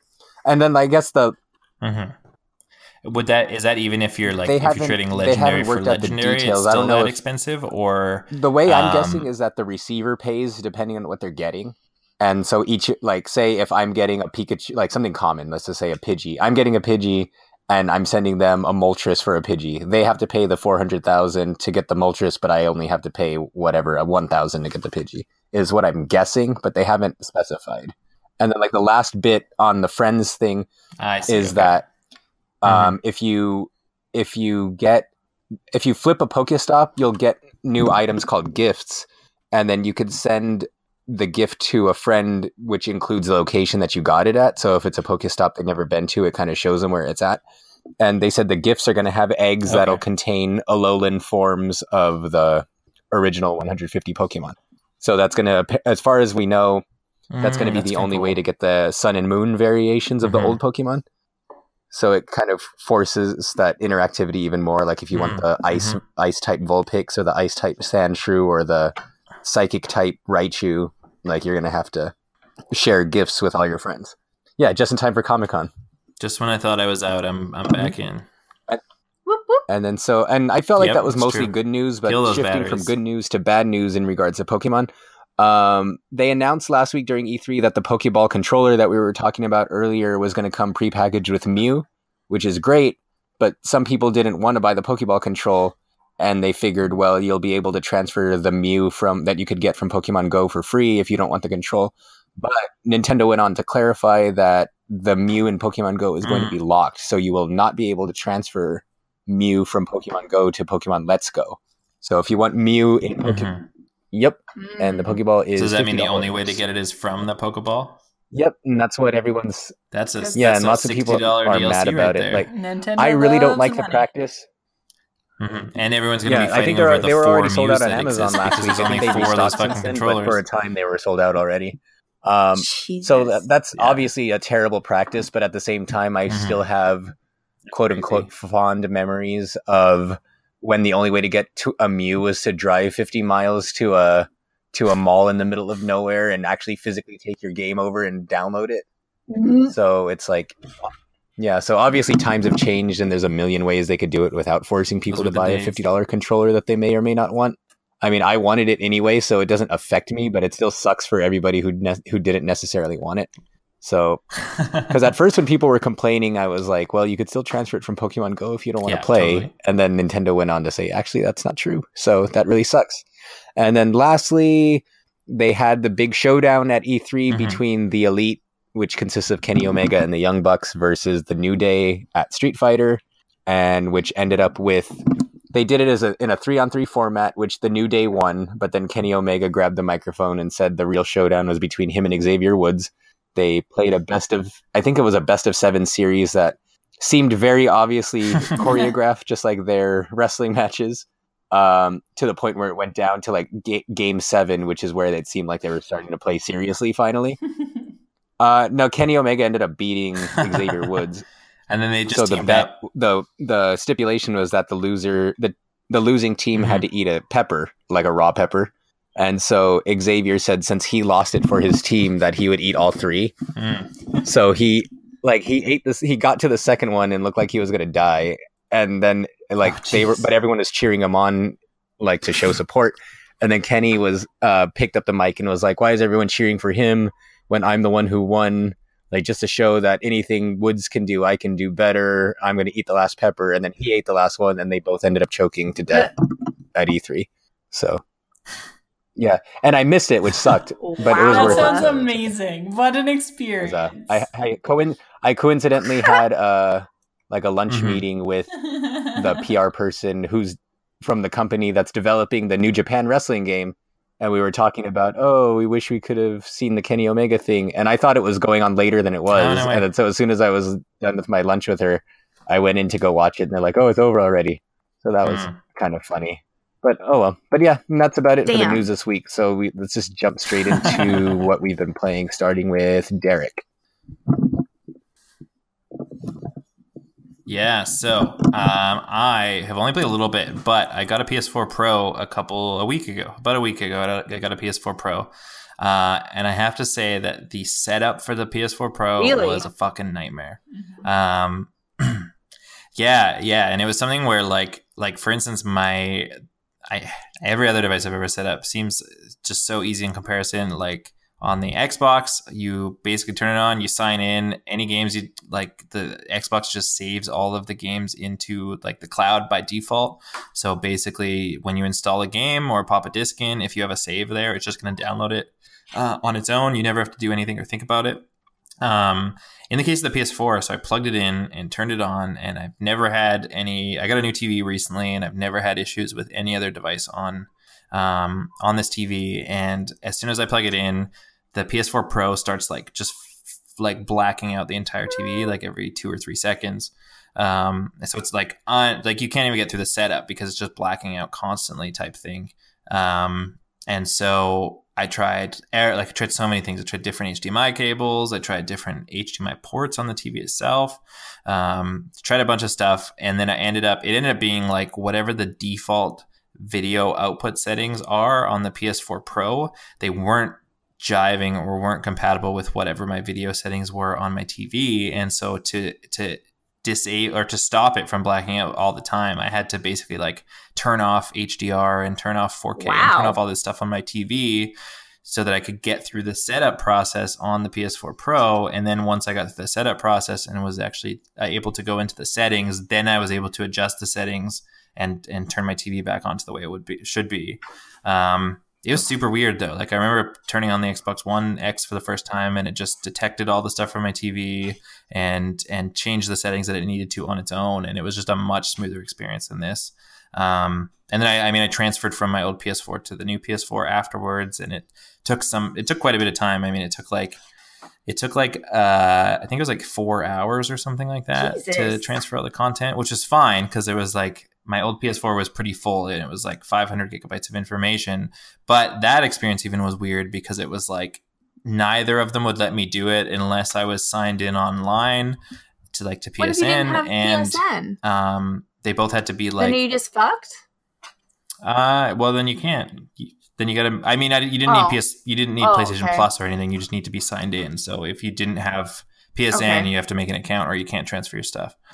Both of them made me like update all the way to the latest version, which I feel like that kind of makes sense. But and then it was super weird though because my old PS4, for instance, was hooked up via Ethernet, and the new PS4 at that point was hooked up via Wi-Fi. And so I started this like the start of the system transfer. They are trying to see each other, and they both recognize that they're on the same network, but it says that they have to be connected in the same way. So one couldn't be on Wi-Fi with the other one on Ethernet. So then I unplugged the Ethernet from the one PS4 and then tried again, and then they recognized each other. But then after that, it just told me to plug in an Ethernet cable again. And so it was just so convoluted and it took forever. Yeah, it was a weird experience. It was way clunkier than I expected it to be. It was like far less smooth than, the console upgrade I did a few months ago with the Xbox One X. I don't know. It was weird. But yeah, you thought now I have a PS4 Pro. It looks good. You thought the transfer between 3DSs was hard. Or it looks the same, according to Michaela.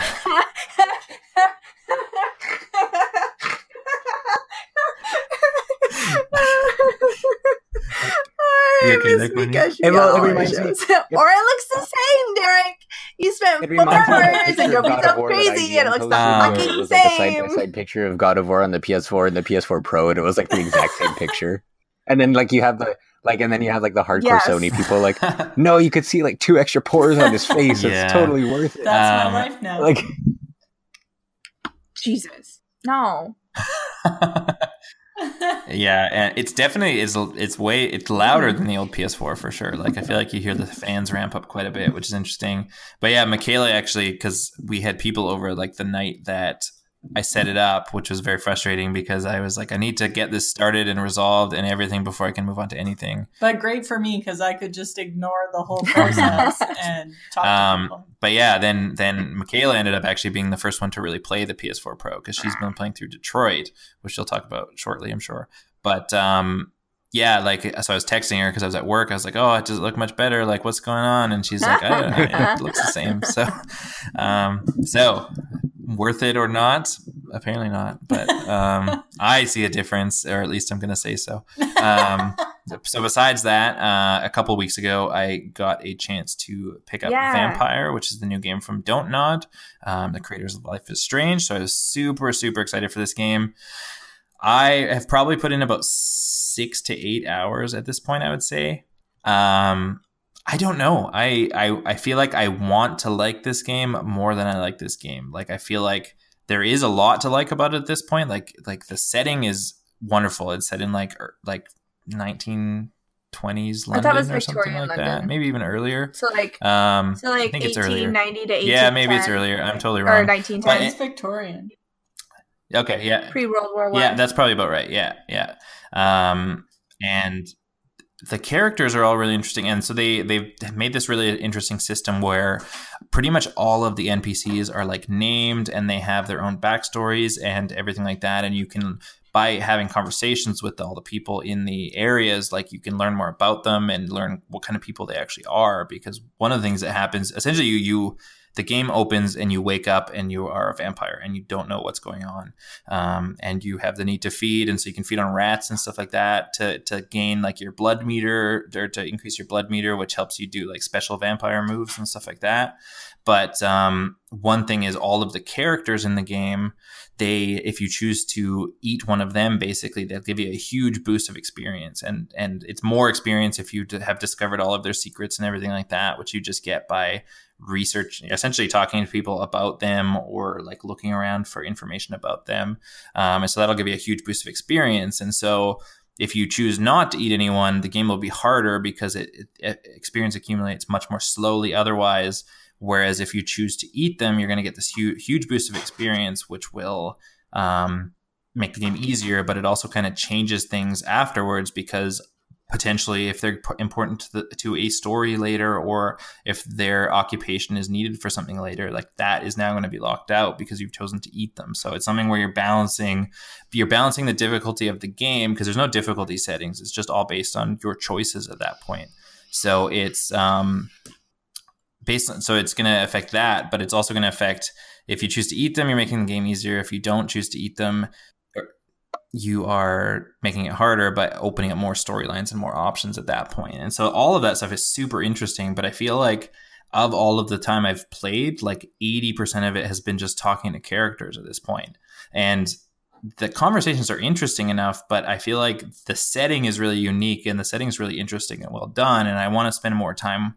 And he's also a doctor. The main character is also a doctor. So he's also like morally kind of, balancing his pre-vampire life and his new post-vampire life and everything like that. And so the characters and everything are super interesting, but I feel like it went heavy into the dialogue and the talking and everything right away.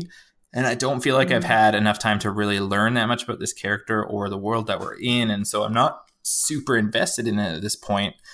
And so I don't know how to feel about it yet. Like I need to get more time with it, but it's also something where, for instance, like combat wise, a lot of the systems feel clunky at the same time. Like it's like a AA title. So it's like the graphics aren't the greatest, especially compared to a lot of games that have come out recently, like Detroit and like God of War and everything like that. And the combat feels interesting at times, but also kind of feels like a stripped down version of The Witcher 3 combat. And it just, I mean, in playing that, I'm just like, well, if like, I just wish I was playing The Witcher 3 now type thing. Right. And so I need to put more time in it. And like I said, I feel like I want to like it more than I'm liking it at this point. And I'm hoping that at some point in the next couple of hours of playing it, I hope that it clicks or something like that, but it just hasn't at this point. And so while I've enjoyed what I've played mostly at this point, and like I said, the world is super interesting. At this point, I don't know that I would say I don't know that I would recommend buying this game at this point, because I'm invested, but not invested enough that I'm really like, oh, I need to move on. And it feels at this point, it feels kind of boring at times. And I hope that the story. Yeah, I was going to ask you if you think you would enjoy this game more if instead soon, of because I'm just not super with into his morality. If instead you were a teenage girl, maybe that's the problem. Then yes.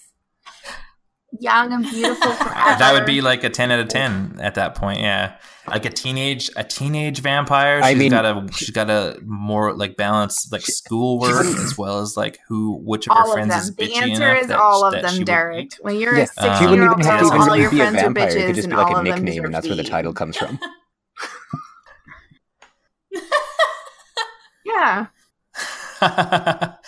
Yeah, there you go. So yeah, I'm sure I will be speaking more about this one in the future, because I definitely do want to continue with it, because, well, and it's been getting like review wise, it seems pretty well received. And a lot of the outlets are talking about how clunky it feels at times, which I definitely felt right away, but also that there's like moments of brilliance kind of sprinkled within the game itself. And I haven't felt any of those moments yet. Mostly I've just felt like I've been struggling with, Mostly, I feel like I've just been struggling with a lot of the systems and wanting to continue even through the.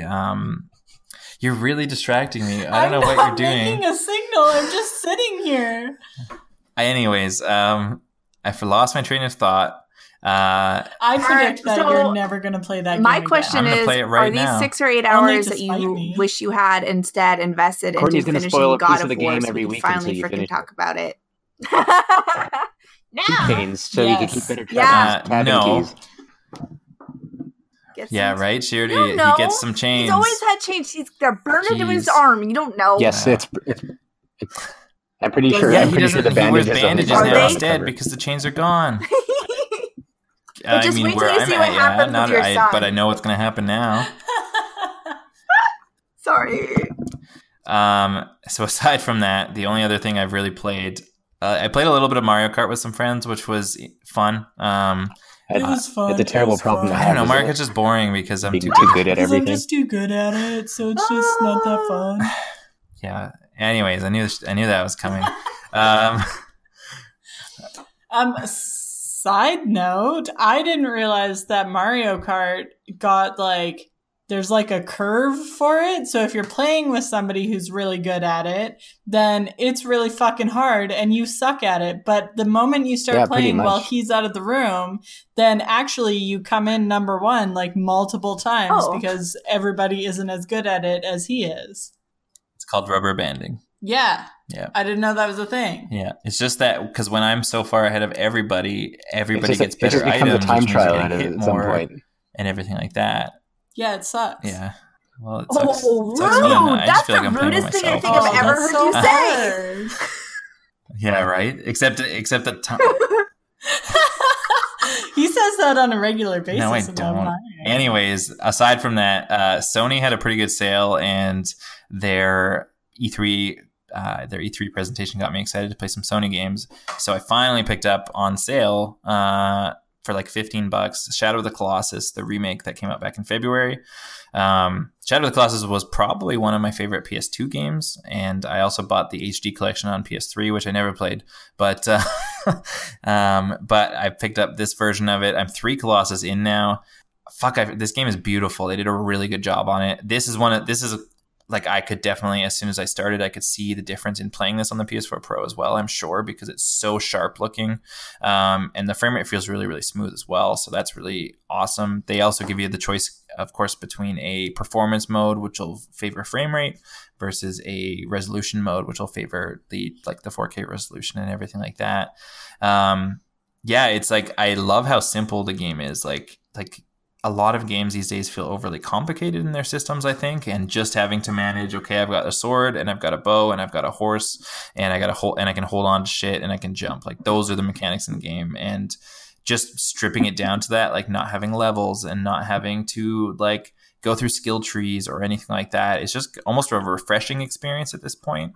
And do you feel like you'll get bored of it though? Like after multiple Colossuses? No, because I also feel like being the same thing over and over again with no variation. But they are varied, because each Colossus you need to figure out how to climb it, how to get to its weak spots, how to beat it, and that is the challenge. And like it feels challenging. Like you're fucking up and you're falling off of stuff and whatever, and it's beautiful in its simplicity as well. Like I feel like, and it's very different playing this game as an adult, I feel like, than versus, I don't know, when it came out the first time, like 2005 or something like that.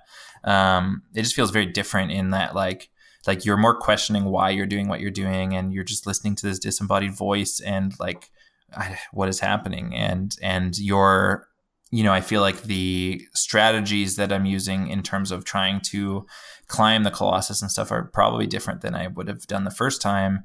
But man, the game's beautiful, and the art design is incredible, and seeing the Colossus again, but probably in a state where they're probably much closer to what the developers originally realized versus the PS2 version, which was obviously very, very, it was at the tail end of the PS2's life cycle, and it didn't run very well in the PS2 either.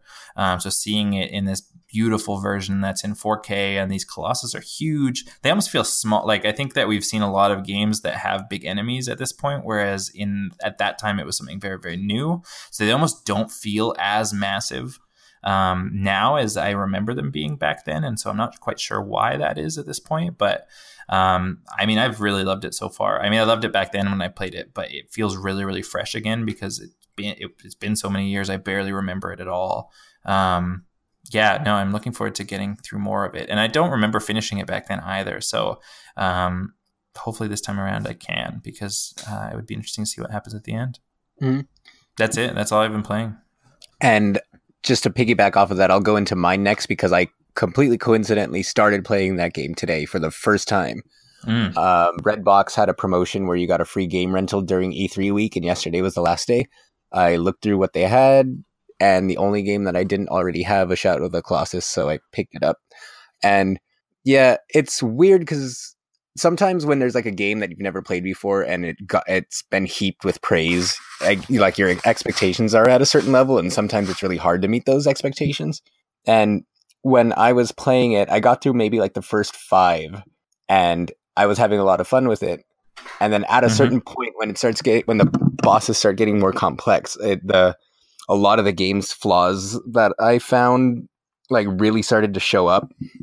Mostly and this is coming from someone again who's played it for the first time, so this is all brand new to me. I'm completely blind going in.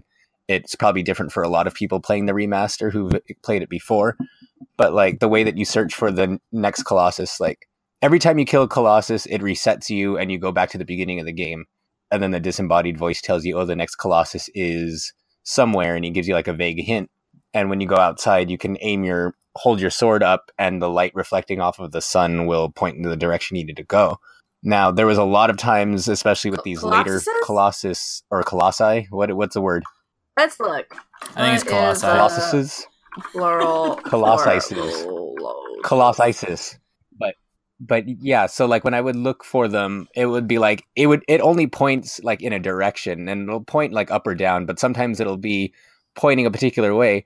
You go in that direction, and then all of a sudden you're running into a wall, and it's because the actual place you have to go is inside like a small opening in some cave or some mountain somewhere. And it was taking me a really long time to find some of them because they were in these small hidden areas that were really hard to get to, but the navigation of the game only tells you a direction. So especially when you're first set off to look for it, it's just pointing in that one direction, but you don't know if the direction you're going to is the right way, or you might have to kind of go a little bit out of the way to get to the opening that you need to get to. So there were some times where I was feeling really drained playing it because it was taking me a really long time, essentially through trial and error, to go around all these different pathways until I finally found the way that I actually was supposed to go. And it's kind of weird. Like, I'm playing this game in a post Breath of the Wild world. So like with Breath of the Wild, which I thought was really like comparable. I thought like the environments are really comparable in the sense that it's this big environment, but it's mostly barren. But it's comparing it to like, say, since I played Breath of the Wild first, it's like impossible for me to go back to like a 2005 mindset and pretend it never existed. But it's like with that, there's like always stuff to find. Whereas in this game, there's like nothing to find. Like you can't even find the Colossi out of order. So it's not even like you could be looking for a particular one and then you stumble across a different one. It's like, no, like... Yeah, that's true. It like appears to be this big open world, but it's also very linear in that you can only go on one path at whatever point you're at in the game. And it becomes a lot more noticeable when I was getting stuck. Like when I was like finding them easy, I was kind of taking the world in and everything looked really pretty and I thought it was really cool. And I was kind of seeing why the game gets so much praise. And then as soon as I started getting stuck, it was like there was nothing else to distract me. It was just like I was just running through this barren wasteland that has nothing in it but me and this Colossus that I can't find. And so it was making it really frustrating. And then just aside from that, I found the controls. You were saying that the game is really simple, and it is simple in terms of like its concept, but I feel like the controls are a little bit more convoluted than they need to be. Like it's just like little things. Mm-hmm. Were you playing with the modern control style? I was playing with the modern, and I was reading that the classic one was I don't want to say even worse, because this control scheme isn't bad per se, but I don't think either control scheme would really change things, because I think my biggest thing about it, which is really weird and it took a lot of time to get used to, was that you have to hold a button to grab ledges. And even if I put myself in a mid 2000s mindset, like a majority of games, like characters will just grab the ledges by themselves. Right. Well, and I think here it's just because you have a limited time that you can hold on for. So on this, that's another part of the strategy. Like you can't hang on to the monsters forever. So you have to like, eventually you have to get to a place where you could stand on like flat land and rebuild your stamina, as opposed to just hanging there forever. You'll eventually fall off. But like it's, and just things like that. A lot of people online, when I was having trouble finding certain Colossi, and I was not looking up to see how to do it, but I just wanted to make sure I wasn't alone and see if there were other people from years ago who were angry that they couldn't figure out what to do. Like the biggest complaint that I saw people have was that the horse controls are terrible, which is funny because I'm not having that problem. Like here and there when I'm in enclosed spaces, the horse won't really respond the way I want him to. And every once in a while, I'll have to call him like 6 times before he finally shows up. And when he does show up, he always shows up out of nowhere. Like, I don't know if you notice this, Derek, but it's like, say if you left the horse behind you and you walk away, and then you have the camera facing behind you and you call the horse, it's nowhere to be found. But if you move the camera so that the area behind you is not visible, and then you call the horse, it just shows up from behind you. Yeah. But it'll just be there. Yeah, the camera and the horse controls have like certain problems. Apparently the horse controls were big problems to a lot of people. I didn't find them to be that much of a big deal. I feel like I remember them feeling, I feel like they feel a lot better now than I remember them feeling. Yeah, like I just feel like when it's in a wide open space, it's perfectly fine. But the more enclosed you get, like the more the controls with the horse start completely flipping out. And the same goes with the camera. Like the camera is usually good, but when the Colossus starts like shaking you, or if you're in an enclosed space, the camera will completely lose track of you. So it's like, so now I didn't completely finish it. I think I'm on the 12th Colossi, and I ended up just taking it back since the rental period is running out. But like that I've kind of played through all 3 of the Team Ico games, like I love Ico. It's one of my favorite PS2 games, and I hated Last Guardian, and I feel like Shadow of the Colossus is somewhere in between. Like it has some really, really great moments, but it also has some like glaring flaws that kind of take me out of it a little bit. But overall, I think it's really, really good. But it just like, I guess I was expecting more from it, since it's often cited as one of the best games ever made, or one of the best games on the PS2. And the PS2 has an incredible library. So like, but so far what I've played of it, I've liked a lot, just not as much as I was expecting, I guess. But then aside from that, That's fair. most of those hours upon hours of spending time in line at E3 was spent playing the Splatoon 2 Octo expansion, which just came out in the middle of E3. It's a new story mode expansion where you play as one of the supposed bad guys, although I think the game is supposed to eventually expand on the Splatoon lore, and people were saying it actually gets kind of a little bit deep into like race relations a little bit, which is kind of weird. So I'm anxious to see how that plays out, because like the story of Splatoon 1 was like the octopus people were like the evil ones because they were trying to steal territory, and then but it was also hinted at that they were all, and this goes to with our mission objective of post-apocalyptic worlds, because despite Splatoon being all like this bright happy game, like the game is essentially a post-apocalyptic game where like global warming flooded the planet and all the humans died, and then the squids evolved into like, as they will, half squid, half people that can live on land. Cephalopod overlords will one day arise. It's fine. All hail Cthulhu. Yes.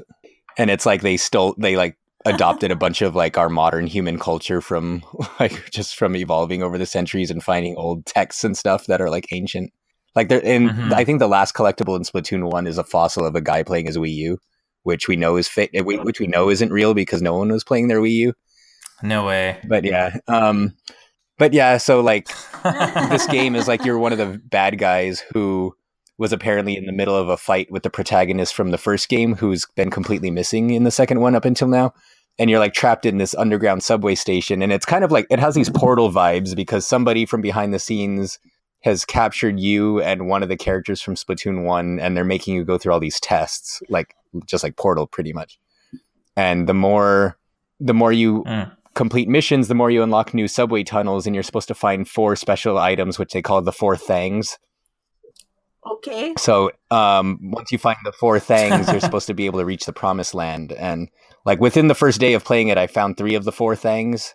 But then I got kind of frustrated. Fuck. Yeah, like I think I posted a picture of it on Instagram. So like that's legit what they call it. It's really funny because the game. I don't know if you guys have played enough of it to really see how like the game, especially in the dialogue and the story mode, uses a lot of weird like slang, but it seems self-aware. Like they use the slang in a way that's like fellow kids kind of way, in a fellow kids kind of way. So it's actually really funny, but. Yeah, but the thing about the game is I almost finished it in like that one sitting at E3, but I eventually had to put it down because this game has some of the worst difficulty spikes that I've seen in a really long time. It's like you can, aside from the missions that lead up to unlocking one of the 4 things, it's like you have to like, you can play missions out of order, and like the more missions, and you don't have to complete every mission in the game, there's 80 total, but the more you complete, the more like lore you unlock and the more memories you unlock for your character, because your character is an amnesiac when you wake up. And the more you complete, the more items and weapons that you unlock from the expansion that you could carry onto multiplayer. So there's that incentive, but some of the missions are like you have to be absolutely perfect on your timing. Like they range from having to kill a certain amount of enemies in a certain amount of time to shooting targets to fighting bosses. It's like a wide variety of objectives, which is really cool, but some of them are just so unforgiving, and sometimes it'll happen right after a really easy mission.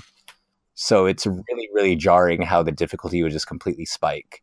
Like there's one mission in particular that I just gave up on. And another thing too is you have to pay in-game currency to play the missions, which isn't a problem when they're easy, but when they're the hard ones, they just start draining your money. And I don't know what happens when you run out of money and can't play missions anymore, but I'm hoping I don't have to find out. Like there's this one mission where you're like grinding on a rail, like Tony Hawk style, essentially. And while you're grinding on the rail, you have to shoot boxes with a sniper rifle. And if you miss any of the boxes, you instantly fail. Oh God, fuck that. And there's like 40, and there's 40 boxes. So you have to do it completely perfect. You can't, if you fall off the rails, you start over. If you miss a box, you start over. If you miss, I think that one gives you 5 lives, which is like, depending on the difficulty, it'll either be only 1 life, 3 lives, or 5 lives. And this one gives you 5 lives per attempt. But I still think I died, like I lost all 5 lives like 3 times, and I had to pay like a ton of money each time to retry. And I eventually just stopped playing it. I was like, I can't do this, especially because I don't want to throw my Switch at E3 and like smash it on the floor and get escorted by security. So I really just need to stop playing this. Yeah, so I'm almost done. But again, I'm almost done with it. That was a good I'll call. probably go back to that mission last because I don't think it's required to beat the main story. But now I'm to make things worse, though, I'm reading on forums that if you go through the trouble of completing all 80 stages, you get to fight a secret final boss that some people are saying was the hardest boss they've ever played in any video game ever. Oh no. So and that's Splatoon. Like Splatoon's not really known as like a No difficult way. game or anything. You should So do it. it was really surprising.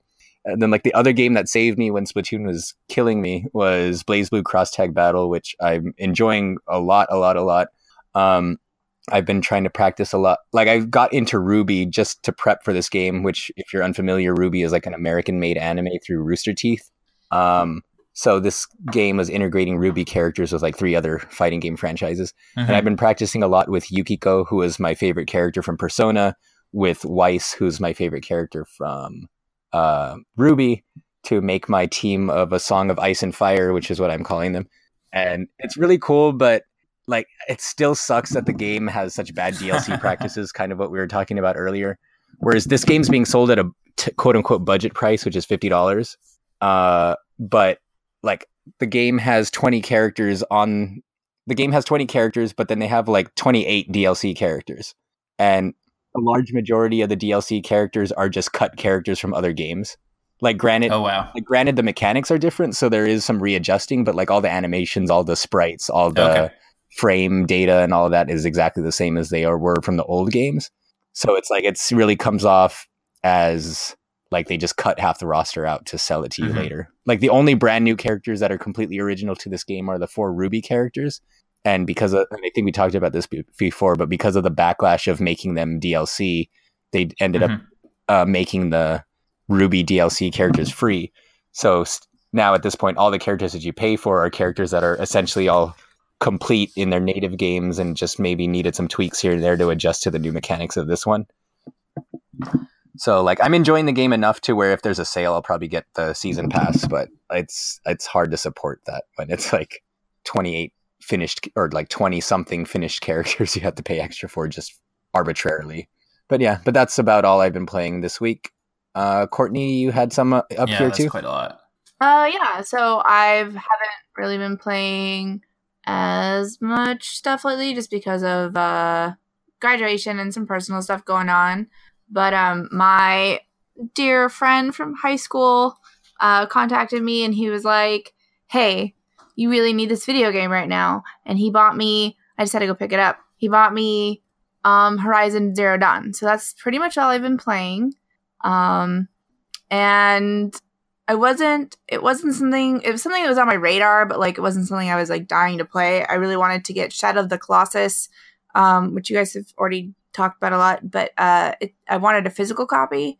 And even though before the sale went on, there was like, it felt like I walked by it like 100 times in all the stores. I can't find it fucking anywhere. It's not at Best Buy. It's not at Walmart. It's not at Fred Meyer's. It's nowhere to be found. It's not even like, they don't even have like a spot for it on the rack. Because it went on sale. GameStop, nothing. So it's kind of pissed.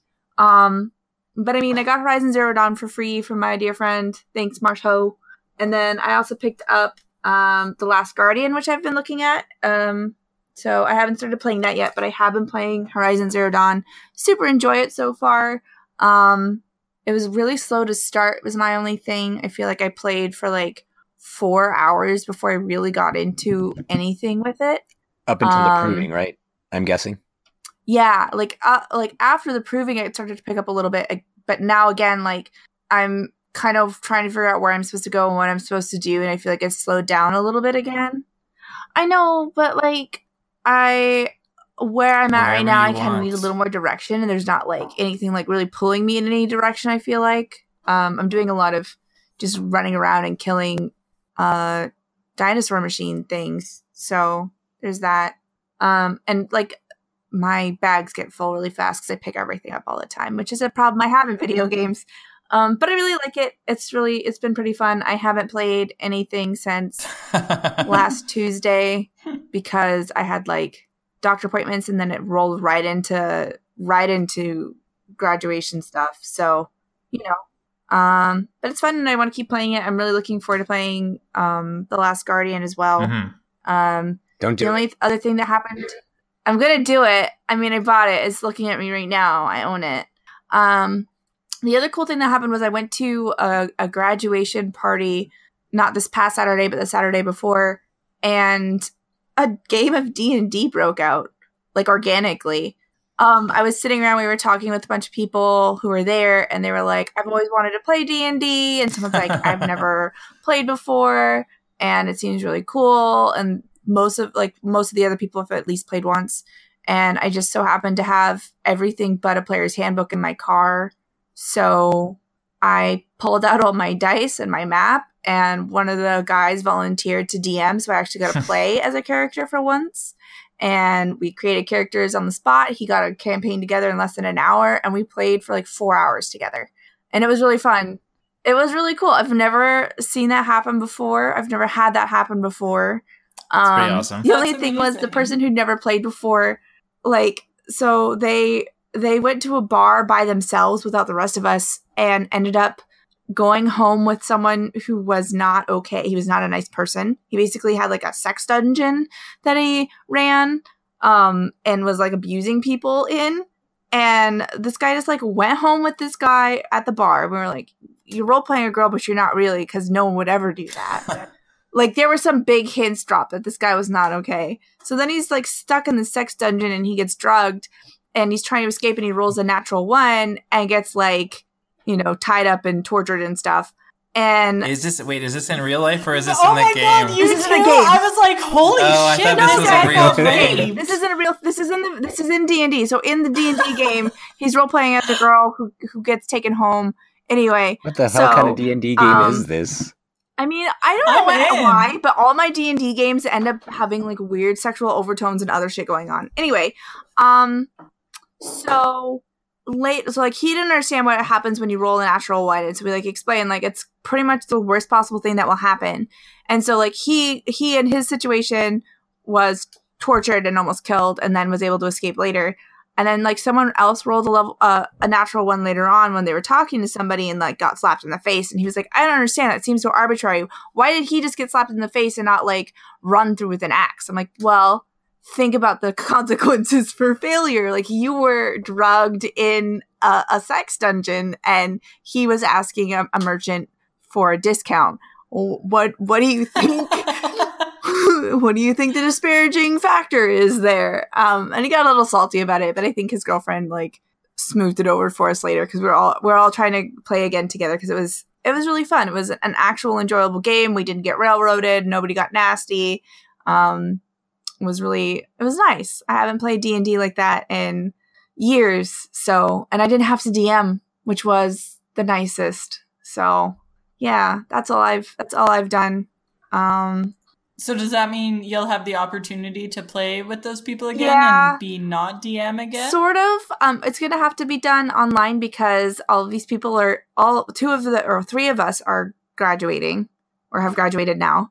And so my best friend here, Matisse, she's going to be going to Denver, and so she won't be around. And then someone else is getting shipped off to Seattle, and then like no one knows where I'm going to be because Vancouver, British Columbia. I gotta see. I was thinking about that. I gotta see what it would take for me to work in Canada. But we've got an aquarium. I know. Here. You should work at the aquarium. I want to. I've applied. I just went. It was great. I have 15 biology applications out all over the country right now. So is that dangerous? And also in Canada? Not yet, but I'm gonna. I mean, I haven't been yet, but I'll check it out. So, but yeah.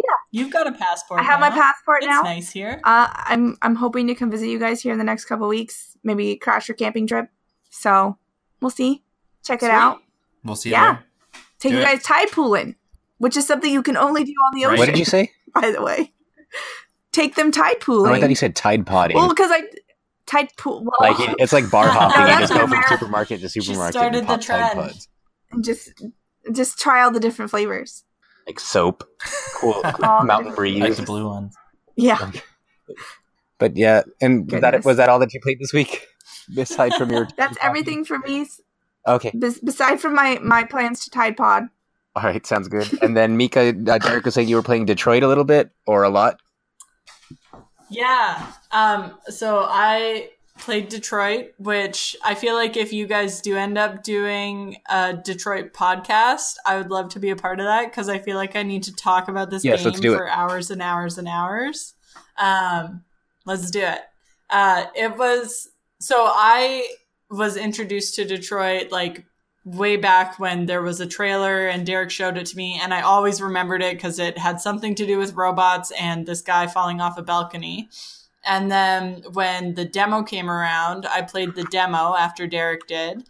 And I found the controls really confusing to use because it's like a camera following your character. And like it's when you move the stick, it doesn't necessarily move directly the way that you think it's going to. So that took some adapting. But I really like how there's different just all the different choices and how different of an outcome you can have. So even just playing that demo, like Derek played it twice and had 2 different outcomes. And then I played it twice and had 2 totally different outcomes than what he had. And then when we got the game, I was like, I'm not going to play it. Like, it doesn't matter. So every once in a while when Derek was playing it and I was around, I would like watch him play it. And so I caught a few different things. I think I ended up watching the ending of him playing it. And then we sat around talking about it for like 2 hours and just like the hypotheticals of what it would mean to have androids in your life and just the like ethics around this whole situation. And I just found it so interesting at like how people could have just such different views on it and how you can play it out so many different ways in this world. And so I ended up just like picking it up and randomly playing it one day while Derek was at work. And he came home and I had been playing it for like 3 solid hours and was like, give me a minute, I'm almost done. Just one more chapter. And it's great. I finished it today and it was so fucking anticlimactic. Like I had watched this epic ending that Derek had. So I had a few things spoiled for me. And I won't say them right now, and I was fine with that at the time because I was never going to play it. But then, so I'm like going through this game and I'm like, when does this part happen? When does this part happen? And then for me, some things didn't necessarily happen or they happened at really different times. And I like Derek's ending was so the like little bit of it I caught seemed so epic. And then I just was like, okay. And I'm done now. The game is over. That's it. I get no more chances to make any other decisions like that. The choices have been made and all of my characters have ended up here. Okay. And it was just like so disappointing and just so crazy that it could be so fucking different than somebody. Like they must have had to write so many different storylines and then like animate or however you call it when it's a video game. So many different, so many different things being played out and like just so many different like small variations that can totally change the experience that you're having. It was just so interesting. So I finished it today and I had like allotted myself until Derek got home to play it. And I think he got home at like almost 8 and I finished it at like, I don't know, like 4:30 or 5 or something.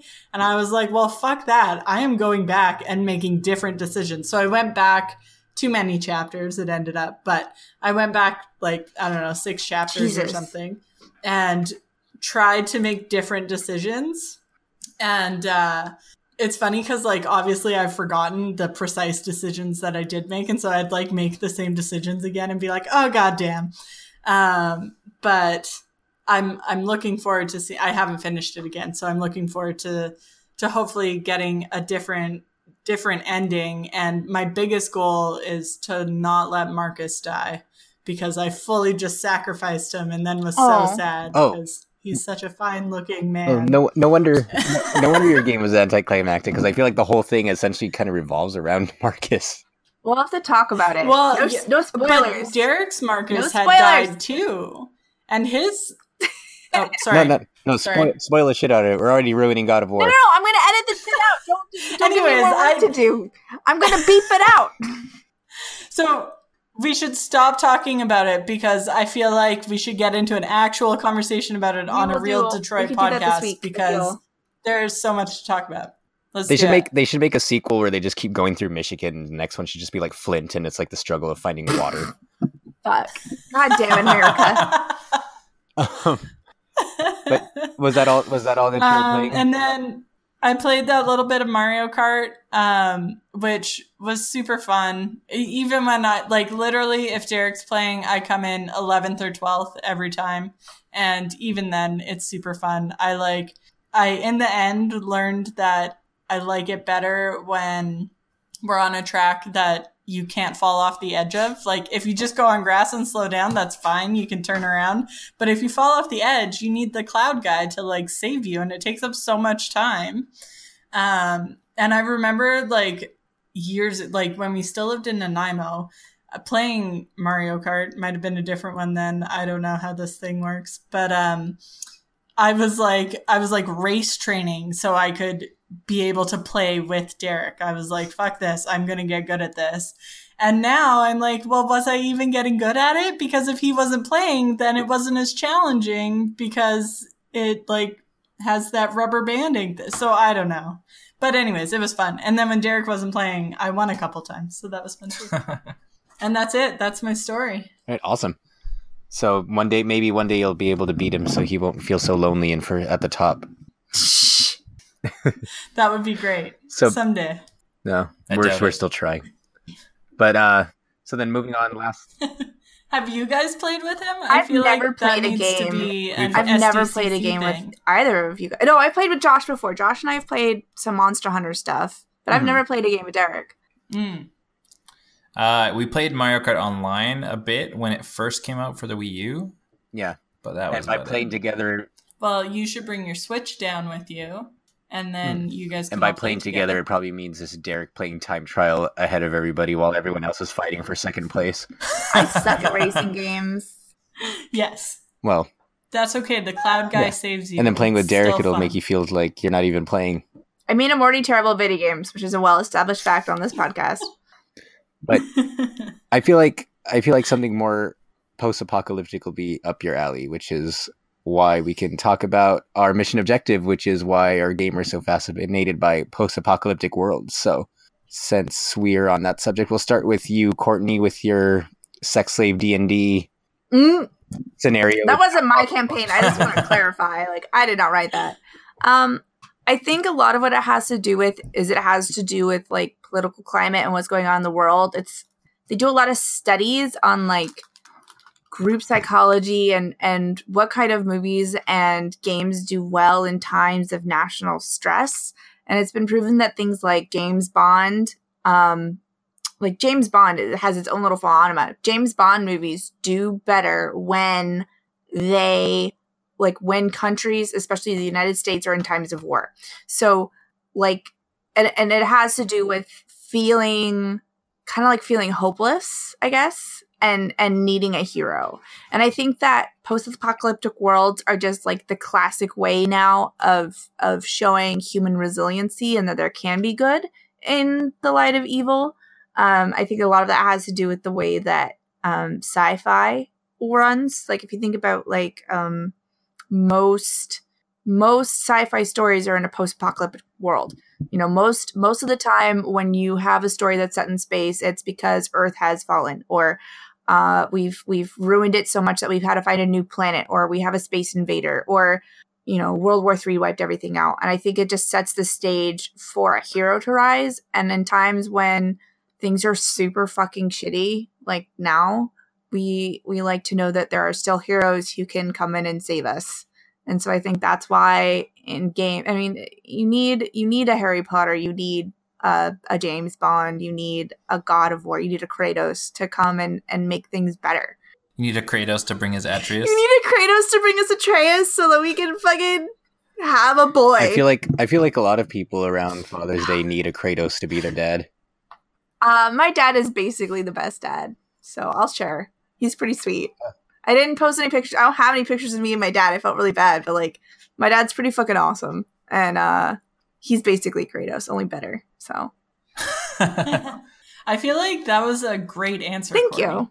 That was real you. good. I definitely. I mean, like I know that's why I like playing video games. Like I play games when I'm happy, but I think that when I'm having a tough time, I play video games more. And I think I definitely gravitate towards the ones that make me feel like I can do something. So like if I'm having a bad RA day, I love to play Skyrim because it's something that I can sit and do. So I'm not just napping. Mm-hmm. And then not only am I doing something, but I'm fucking killing dragons and like murdering bad people and making Skyrim a better place for everyone. And when you can't walk 15 steps to go to the kitchen by yourself, like that's a great thing to be able to do. So I think that it means a lot to people. Get that Switch version. I can play it in the kitchen. I can just, or I can. No, she doesn't want to. I mean, I can't walk to the kitchen. Sometimes I'm bedbound, you know. But then I can play in bed, and that'd be dope. That would be dope. You need a Switch for so many reasons. I'm telling you, when I get a job, my first paycheck, I think I'm just gonna buy a Switch in Skyrim, and then no one will ever hear from me ever again because I'll just play in bed all day. Because you'll have a husband, or I'll just play in bed all day. One of the two. Oh, that too. I don't know. What do you guys think? Or did I ruin everything? No, I think killed it. I don't know. It's interesting. Like, and I feel like, especially, I don't know if it's always been a thing, but this E3, I feel like every other game was a post-apocalyptic. I can't even fucking say the word. Post-apocalyptic. Post-apocalyptic. One of those games.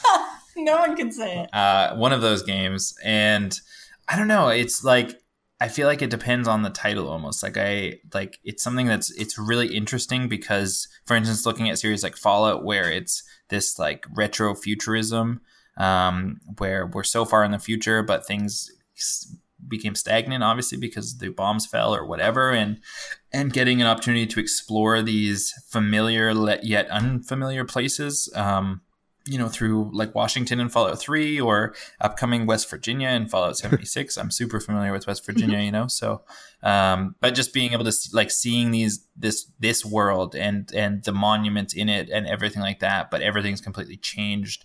I just think it's super interesting. And, games like The Last of Us was another big one where it's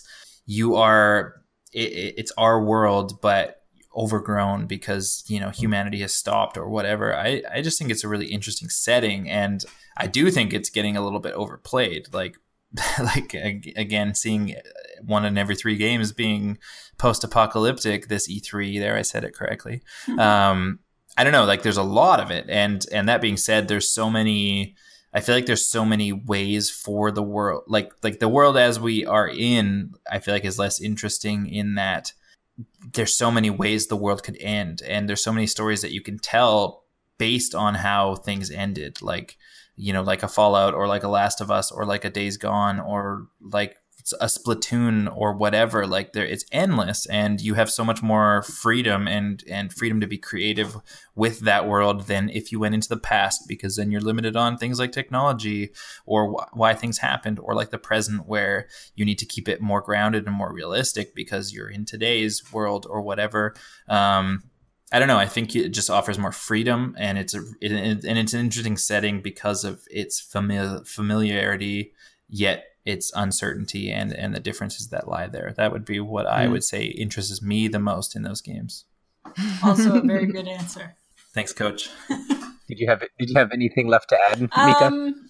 I mean, I'm not super experienced with video games in their post-apocalyptic world.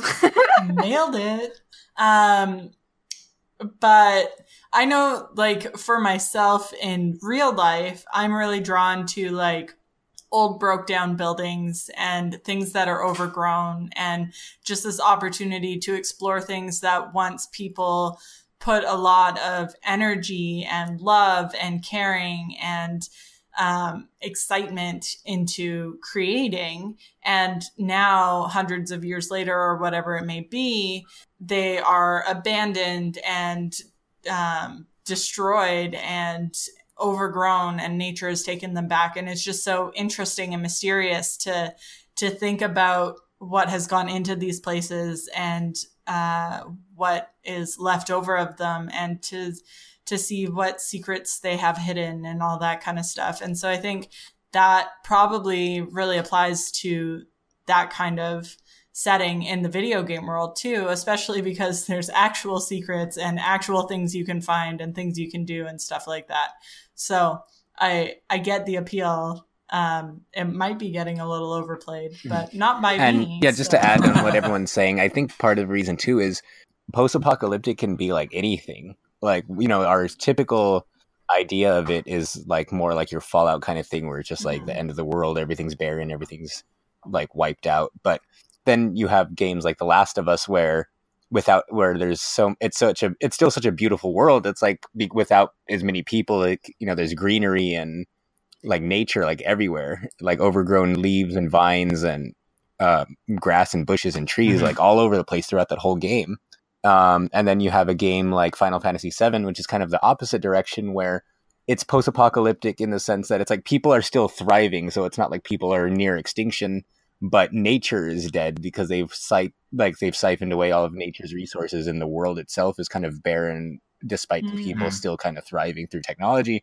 And then you have something like a Splatoon, like we mentioned, where it's like completely different. It's like, it's modern, but at the same time, it's like fish people. And then it connects, and behind like all of the happy-go-lucky stuff, it's like a story of global warming wiped out humanity, and this is what's left over in a couple centuries after that. It's like, it gives you such a broad canvas to kind of tell an infinite amount of stories in a setting that takes place so far into the future, where that humanity is either wiped out or nature's wiped out, or the world that we know as we know it is completely different.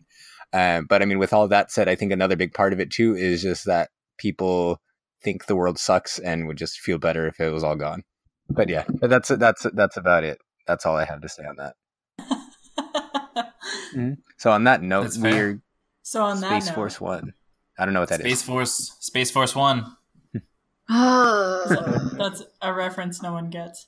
That's what's going to save us. Oh, from the post-apocalyptic with the immigrant world. children and Ender's Game. I understand. And it's like Air Force One. I thought you were talking about Battlefield Earth for a second. second, Wow, because clever. they're in space. I mean, basically in Trump's mind, but whatever. But before we go, I did want to mention one quick thing at least. If you guys do not follow our dear leader, Jonathan Linden, and I mean that in the sweet way, not in a shitty way, you totally should. He's been putting out some very like deep, thought-provoking videos this week, or like the past 2 weeks. There's been a lot of like celebrity suicide and hard times for people, and he's just sending out some like real positive energy and positive good messages, and making you kind of think about the way things are and how to make things better, not only for yourself but for other people. And so he puts them out like, I don't know, I think he's doing one almost every day. I don't know, they're good. And if you need help, please don't be afraid to reach out to anyone in Geekscape, even if you don't really know us, because I mean, we're not shitlords. We'll help you and listen. So, what's a shitlord? Not you, not guys. us. Not this time. Someone who's an asshole. I was trying to be more creative with my swears this week. It's a goal. Find new swear words. It's a good goal. No, it's a good goal to have. I love swearing. It's a good thing. Michaela loves swearing around little children. Oh, dude, that's the hardest fucking thing. I mean, Mostly. generally all the time, but mostly around children, yeah. Like, I feel like she won't swear for like 3 weeks, and then as soon as there's a 4-year-old around, there it comes. It's not like a 4-year-old that I can see. It's like there's a 4-year-old who's like sitting behind me on the bus, and I'm mid-conversation, and bam. I'm going to be real honest. They're I paying struggle with attention. that at aquariums and zoos because I get really excited and I get really animated, and I swear a lot more when I do that. Like, look at that I'm fucking like, dude, fish. do you know what the fuck those things do? Look at that kid. Look at that fucking fish. Do you see that fucking All the fish, time. little girl? Or like I'll be like explaining something. I'm like, yeah, and then it just kind of shits it out. And I'm like, you can't say that. You have to find new words. So I feel you there. I was actually really excited. About a month ago, I got to go to the Seattle Aquarium. They had an adult night. It was only adults. It was 21 and over. They do that. It was here so too. cool, and you got to drink and see fish. Except you're allowed to be 19. Oh wow, because that's drinking age. But yeah, so it's like 21 and older. We're all I mean, old, I'm so that 29. doesn't matter. Speak for yourself. I'm 29. It's whatever. I'm the youngest one here on this podcast right now. So By like I'm 1 like year. 32. yeah, how old are you, Josh? You're older, aren't you? Yeah. Are you really? No. I Yeah. thought you were Josh. 25 for some Yeah. reason. What are you talking about, Derek? Yeah. I'm 20. I'm 25. He just looks it. I get mistaken for 22. I mean, we should all take it, right? Whatever. I get mistaken. Oh for my god, 40. Derek. I don't know. I'm just making that up. That's Not now that you've That trimmed your happened to my beard. sister, my little sister. That's where tonight's title came from. Is I didn't shave for 6 months. Oh. Longer, 8 months. No. Yeah, it was November. Oh, Because it was wow. No Shave November, No wonder and then you I just looked never so- shaved again, and I It looked was getting fucking rough. horrible. It was like I don't know if you guys have watched Lost, but when Jack is going off the rails and he has a pill addiction and he's like, we have to go back, like all that sort of stuff. Oh. Like that was my beard, and there was many jokes about it. I said I let myself go. I said I was going back to the island. I said I was going to keep it until Brock Lesnar lost the Universal Championship. But we trimmed it the other day, and Michaela's first thing that Michaela said was, "It looks less like a depression beard and We more like should a see, regular I want beard pictures now." of bearded So, Derek. I feel like we need updated photos for Twitch. I mean, you'll see me in less than a True. month. So We'll snag some. I'm gonna It'll probably be still real be here. honest with everyone. I just go on Facebook and steal your guys' photos from Facebook and crop them constantly for stuff. No, As I long as you're definitely do taking that. the I good definitely. ones, I don't I'm have okay your with picture that. up right now on Twitch, Mika, because I was a lazy piece of shit and didn't do it. But I'll have it for next time. See, that's a shitlord Shitlord move right right there. there. Me being lazy, Shitlord. and, like not doing my job. Do what you can. Good. That's okay. I'm not offended. I think that's it. Yeah, I think that's about it. I think that's an episode. An episode and a half. It's 2 episodes length worth, but it was good stuff. Yeah. So hopefully My butt hurts. we should be back down to our normal. Now that all the E3 talk's pretty much done, we should be back down to normal going forward. But if not, that's Fine. okay. I don't know. Let's not set arbitrary time limits. Let's make a 4-hour podcast. Why every not? week. Jesus, let's I not love do long that. podcasts. That sounds like so much work for me. Well, I'm not working on it, so sounds like a plan. All right. So with 24-hour live There you stream go. every week. Oh my god. every day of every week, so we just never Every stopping. day. We just IRL stream Until they cut the constantly. power. But that's Because nobody's holding down right, a job. pretty I much. mean, But that's going to wrap up episode 158. As always, you can find us all on geekscape.net. You can find us on Twitter at Geekscape Games. And you can find me at Inu Joshua. Derek, where can they find you? I'm at D. Cranevelt on Twitter, and I am Captain K17 across gaming platforms. Right. And Courtney? I'm Mika Max. Or- yeah, Or- let or- Mika go. Oh. She's a guest. It's a shitlord move there, too. Gosh. I'm just trying to fit in. No, go ahead. I'm Mika Max 309 on all the things, and then also we've got the Geekscape Forever Instagram, which I am trying to keep up to date occasionally. Now it's my turn. That's it. And, yes, but you missed your chance, so we're skipping you. Oh, too bad. I'm just kidding. Go ahead. You can find me on Twitter at AK Geeky Girl. I'm on Instagram and everywhere else as Geeky Girl AK. If you can't find me somewhere and you want to talk to me, then tweet me and I'll talk to you. Also, please don't forget to check out our Facebook. I try and go on and post when we're recording live streams and when we get our episodes up. And you can find us at facebook.com/groups/Geekscape Games. Right, perfect. And with that, we are going to call it a show. So thanks everybody for listening, and bye everybody. Bye. Bye. You know I'm all about that beard, no stubble. I'm all about that beard, no stubble. I'm all about that beard, no stubble. All about that beard. Yeah, it's pretty clear. I eat a lot of food. My beard'll catch it like it's supposed to do. I got that beard bloom that all the girls chase. All the right hair in all the right places. I see them weak beards kids working at hipster crop. My grandma's got more hair. Come on now, make it stop. If you got beard beauty, come on now, comb it up. Every inch of this is perfect. I ain't never gonna chop. Now my grandma, she told me that some men could only try. But with that beard you're growing, you'll keep women warm at night. She told me never to shave it, don't trim it, no, not at all.